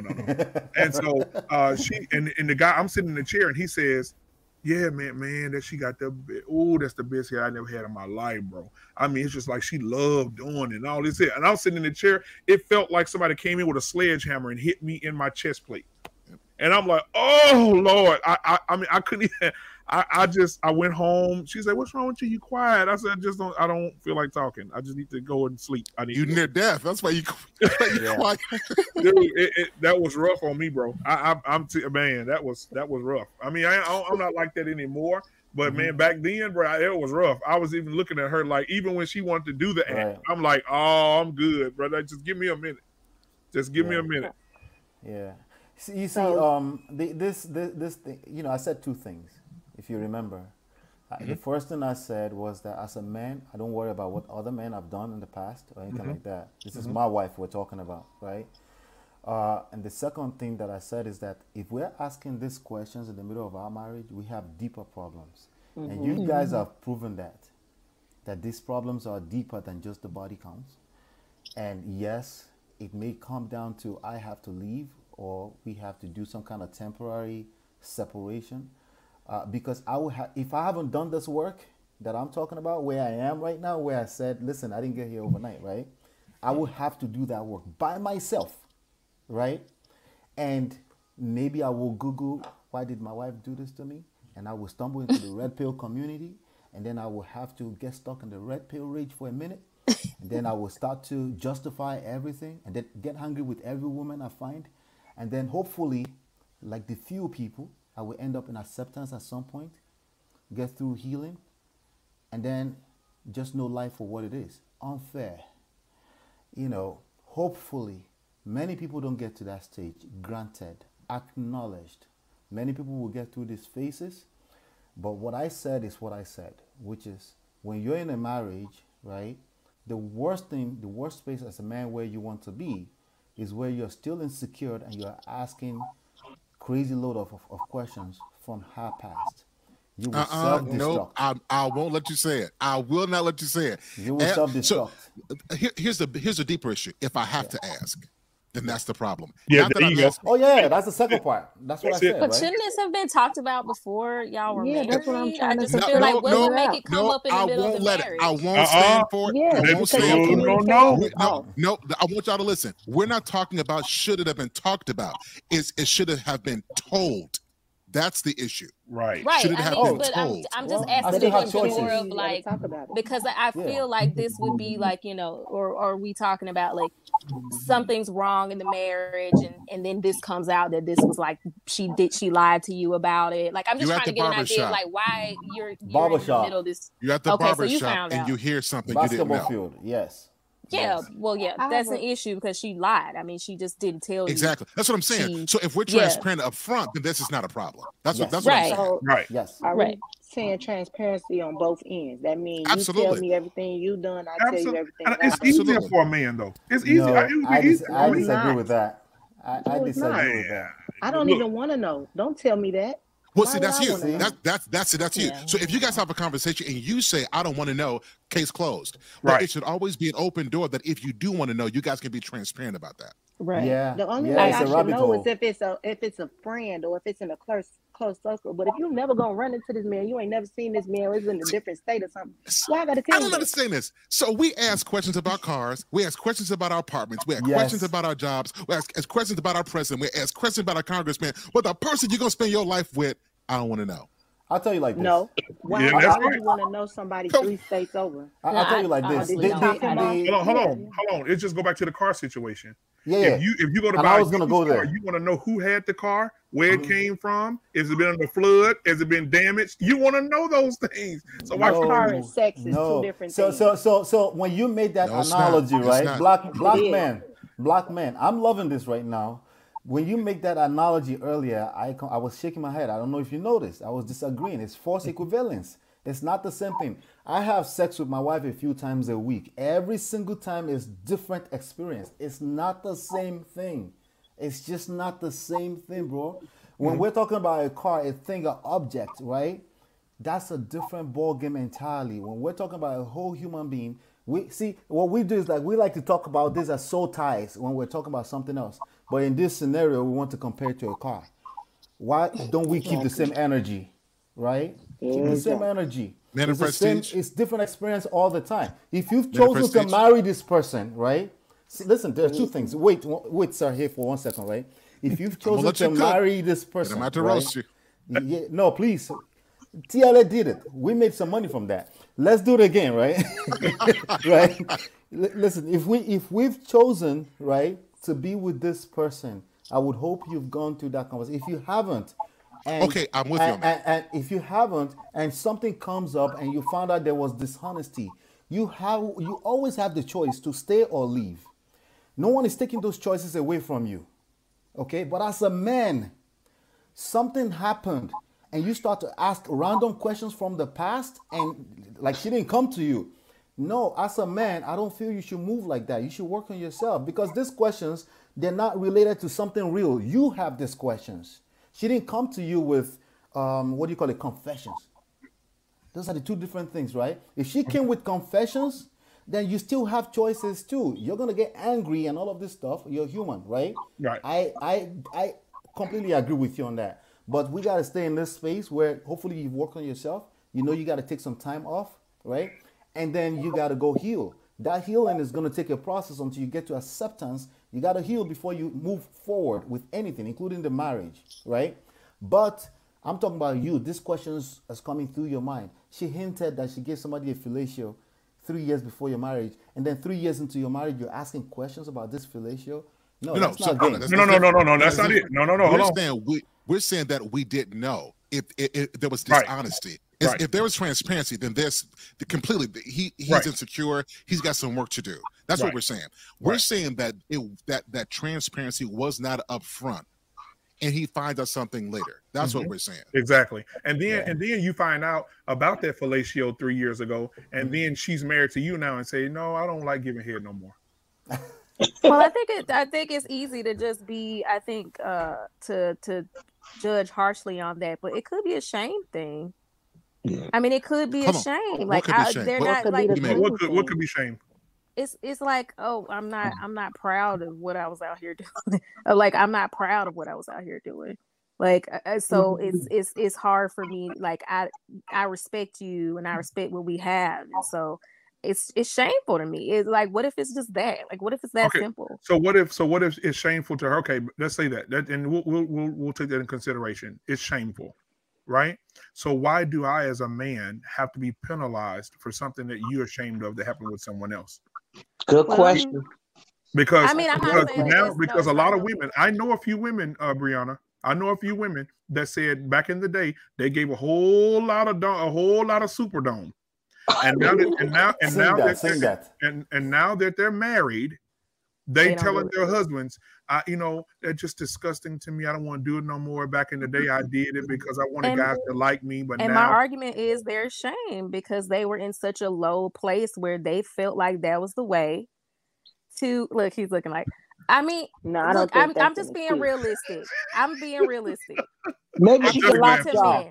Maybe she got lockjaw. Baby, I'm just saying. I'm a woman. I have a lot of female friends, some who are still out there like that to this day. Okay. And they come crying and telling me about all the foolishness, and they're like ashamed of it when they're talking to me about it. You know what? Like, I can agree with. I can understand that. Chanel, that's a fantastic question, but there's truth to that. Because people get married because they think they're supposed to, and they don't heal themselves. No, but I mean, so you get shamed with your husband where that is supposed to be. People do. Because it's trying. It's like it's not an on purpose thing. It's just like you thinking about that other person. Right. It's the soul tie. Before I met you, you were right. And then wait. So hold on, guys. To every parent who may be watching this, I want to apologize to you right now. After dark. 12:01 a.m. I mean, before I met you, you were, and then all of a sudden now you get a conscience and you're saying, "Oh, I'm not saying wait, that." Let's take a minute though. Let's take a minute. What Brianna's saying does have merit. Yeah, like you can have done something, and it takes a switch for you to realize that you used to do something that was for the confines of marriage. You've done it, and you've got to overcome that work as well. What the issue is if you haven't done that work before you got married, and now the husband has to go without because you didn't do the work before. That's a very valid point, Brianna. I have to respect. I'm not saying that it's an excuse. You should do work. I don't think you should get married, especially if you were out and you had these connections with people and you were hurt. You should do the work before you get married. You shouldn't just get married and think that has no weight on who you are now. Yeah. Now, here's the reality. All of us, when we say I do, we don't know what the hell we're doing. It's a fact of life. Let's stop the cap, okay? There are going to be things that will come up, and women will test you, okay? And they're not necessarily deliberately testing you. And yes, it's going to shake you at your core, aka barbershop kind of craziness, right? And you still have choices. And life is still beautiful after that. But this is where growth lies. If it was as easy as premarital counseling, everyone will be getting this right. I like premarital counseling. I think it can help. But I think more importantly, people should learn how to handle conflict. Ola, I love you, but we're going to have a conversation. We are going. So listen, these things have to be talked about. Listen, we're having a mandatory manosphere meeting directly following this meeting. 2022 official. Oh yeah, so we got a collaboration coming up real soon. Yeah. So I think in all of this, what we're saying is we got to be transparent, we got to be honest, and we got to be open to the possibility that we have all done something that we're not proud of. Is that fair to say? That's fair. That's better. Yep. Yeah, it's fair to say. So yeah, I think we got to give each other grace. I'm just an advocate for being upfront, because I can love you if you're honest with me, but you put a strain on that if I got to figure stuff out. So let's be honest, and then even more critically, as we learn better, let's teach other people not to make our mistakes so that they don't have to go through the stuff we went through. Is that fair to say, y'all? Yep. That's better. That's way better. Excellent. I like the Listen, grace part. Absolutely. Listen, so look, so we've been on this for a little bit. Now, this is an opportunity before we go to final thoughts. We had a lot of stuff we talked about in this show. Is there any final thoughts, anything that people want to talk about, any points that were made that you want to bring back up before we go, before we wrap up? Well, I'm gotta go, so I'm gonna just say, Unfiltered, Ola, Brianna, even though you haven't been on here very long, but I enjoyed this whole conversation. And everybody had a point, a valid point. Love it. And you know what? I think you got to go, because you got to go do that very thing you didn't want to tell us about earlier. Baby, that part. So take care of your business, girl. Take care of your business. Look, before I get and see, I ain't need that. Unfiltered. Unfiltered. Yes. I feel like my husband. Auntie, that's right. Thank you so much for coming. Thanks so much. Like I said, I'll be doing this a lot more, and I look forward to having you on. Thank you so much, Auntie. Love you, and Nice to meet you, Auntie. Same here. Nice to meet you, Shug. All right, before we wrap up, anybody got any other questions or concerns about something we brought up tonight? I just want to say, this is open as well for you. Yep, chat, this is open for you as well. But go ahead, Brianna. I just wanted to throughout all the conversations, I just think it's important to remember that, like, you're in a relationship, you're married to another person. And I think it's really easy, like you said, it's easy to assume that it's this because of this. And I think sometimes it's just worth, just considering if maybe it's just them. Maybe it's something going on sometimes. And I would say the reverse of that is consider what their feelings might be. So, right. And while they should consider yours, also be considerate of them as well. But absolutely good point. And so one more thing for Ola. So in the I was trying to understand what you were saying. We still got to have a come to Jesus, you and I and Sir Hale. However, in the day and time that we're living in now, there's a sexual liberation, seriously. Yes. And women are saying, this is my body, and I'm going to give it to as many men as I want to give it to. Yes. What would you tell a young man right now that is saving himself for marriage, or is conducting himself in a way that will that he wants a wife and wants a family, and he's motivated? What do you say to a young man that wants that, but all the women saying that this is my body, I want to do what I want to do with it and give it away to as many men as I want to give it to? Yeah, there are two things I will say to him, or maybe three things. I'll say, do it for self. If you're celibate, if you're a virgin, do it for self. Second thing I would say is, do not attach any kind of entitlement to that. You're still going to be a man in this space, and you're going to be held accountable like a man in this space. The third thing I will say to that guy is to make sure that he positions himself to align himself with the kind of woman that he wants, because they're still out here, and stop focusing so much on the woman that he doesn't want, because whatever you focus on will expand. Right. Are you familiar with cheeky banter? Sir Hale, are you? I know Cheeky. Cheeky and his twin brother. What's his name? I forgot his. Cheeky is 27 maybe. Yeah. 27. He's a virgin. Yeah, he's a virgin. He's wanting to have a family and wife, and he's not about to have sex. None of that. Like, he's just straight head. Just straight head guy. They had a show earlier today. Oh, you said hold on. I want to clarify what you said. Yep. His head is on straight, or you say what? I clarify what you said in the context. His head is on straight. Unfiltered. Okay, gotcha. Oh, okay. I'm sorry. I had to make sure I'm like, so he inverted, but he getting head. All right. Okay, no. His head is on straight. He's walking that path, and he's not. Gotcha. He said until he meets the woman that he wants to marry, he's not going to have sex. Yeah, that's fantastic, young man. That's fantastic. I love what Ola said. Do that for you. For you, right? Point. For you, I don't knock that. The problem for the most part, when I see people do it, is that they attach entitlement to it. They think they deserve better, from the outside in, from other people in, and they project that on other people, and ladies do that too, and it just backfire, because they're not gonna match up with that energy. They can't. The world can't match up. You have to find that.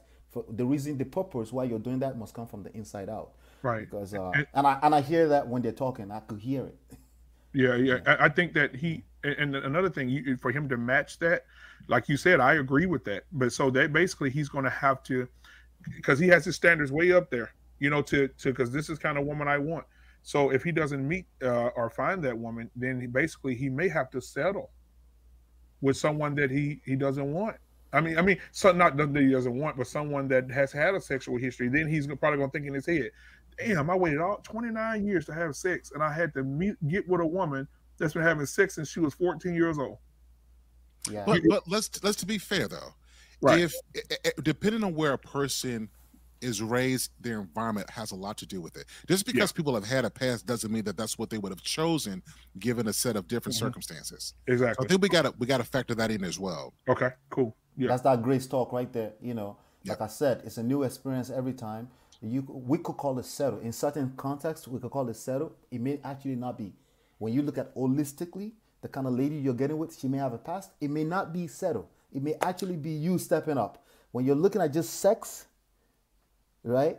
Of course, you're punishing yourself because, again, you're short-sighted. You're just looking at sex, Right. So it's a lot. Yeah, there's no guarantee that a virgin. Now, look, I'm a proponent of that. I was a virgin when I met my wife, so we both, took each other's, virgin pieces. But listen, so I'm a proponent for that. But I think that it's important that we don't place too much emphasis on that, because you can be a virgin and still not have good character. You can still be a liar. You can still be lazy. Right. So we gotta balance that perspective out as well, because there's a lot of guys who's like, I gotta have a woman who's pure, and you get that, and you realize that it ain't everything, right? No, you need a lot more than that. So I want to raise that point. I mean, the topic of today, Devon and what's her name again? Meagan Good. Meagan Good. They were celibate. That's the whole point of the book they wrote. Yeah. Exactly. Yep. So, and there are people on the shade room right now talking about, wait, I went celibate because of these people.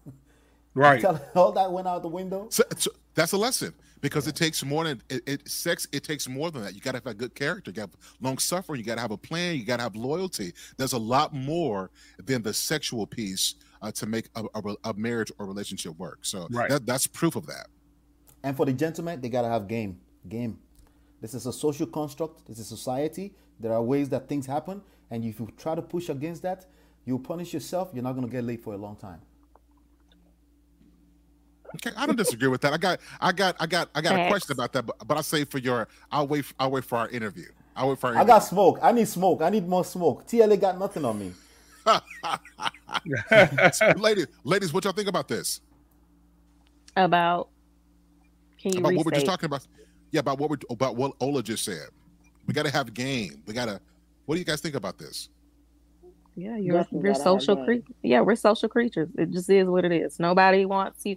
I think I was on another panel where the men were talking about, oh, well, women didn't like me because I was a nerd. I'm like, you got to play the game.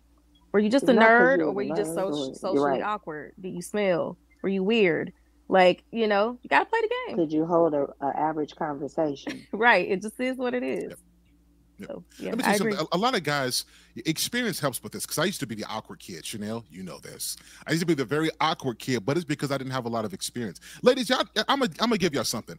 A lot of y'all ladies overlook guys who are quirky and who are nerdy, and when he's building himself up, let me just That's rant not for my a second, story. y'all. I can't really. Yeah, but I'm gonna tell you the story of a lot of other people. So hold on a second. So look, a lot of y'all ladies overlook guys who are quirky, who are nerdy, who ain't got their stuff together, and then you go date the guys you want. You go after what you want. You have your way and do what you want to do with the guys you think that's going to be good for you. And then the other guy who's nerdy levels up, and you ignore him and reject him. And then when he's on his grind, then suddenly you want him. Stop overlooking guys who ain't got the game yet, but who's growing themselves to become the kind of person that you would be attracted to. Because 10 years from now, they might be the person you thought. And if you rejected them, you might miss your shot on a man who would have loved you and changed your life. Nah, fellas, am I wrong? I said good luck on that. These ladies don't care. They don't care. I was a nerd, so I like the nerds, because we had the same hobbies. Okay, yeah, exactly. That's good. Yeah. And then you may get the right nerd. You may get the right nerd that take them glasses off and show you something that you ain't never seen, that you never had before either. Don't let the glasses fool you. Sorry, get your close up. Go ahead, get your close up, Doc.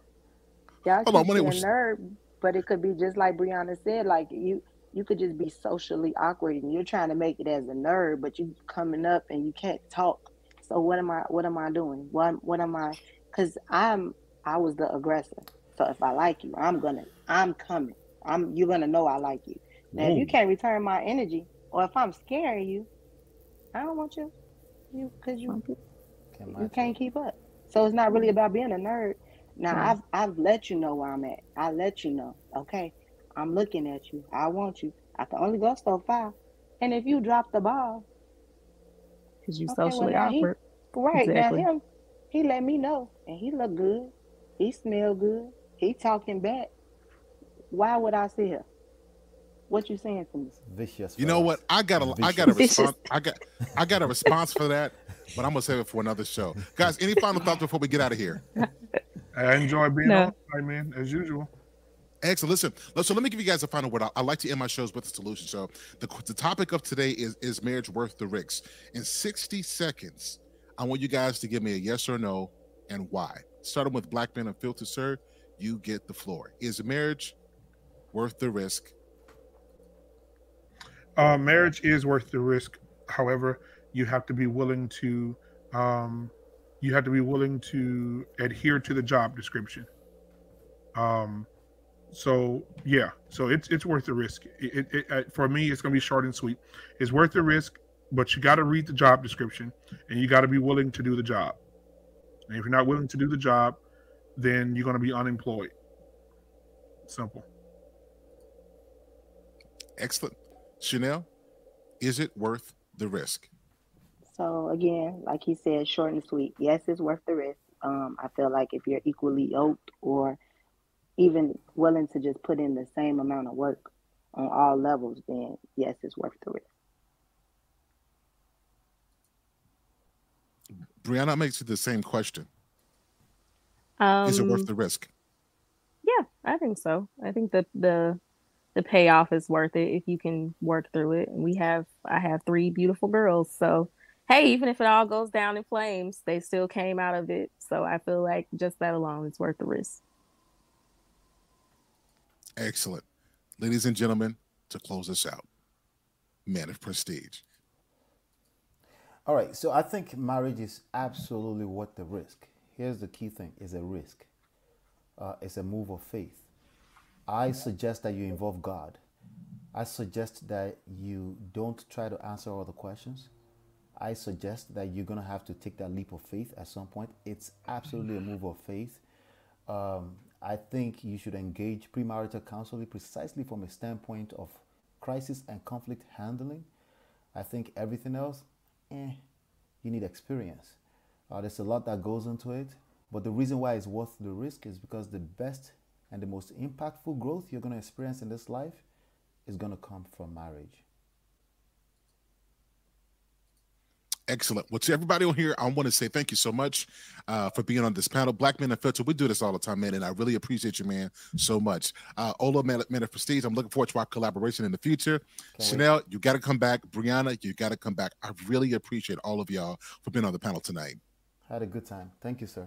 Black Bye, y'all. Have a good night. Thank you. I'm gonna get your contact information because we need you on Friday with me and Sir Hale over there on Friday. Yeah. Right. Let's do it. Ola, if you can't hang back for a little bit, Ola. All right. All right, ladies and gentlemen, it has been a fantastic show. I am thankful for everybody who took the time to stick it out with me. We're trying to provide you with a level of experience in a great show. We want to empower and encourage you, and it is my hope tonight that something we've said did just that. So again, thank you for being a part of Sir Hale's network and part of my community. I appreciate you. Until next time, I'm going to talk with you guys again soon. Peace. Ladies and gentlemen, it is the one and the only Sir Hale Speaks in the building.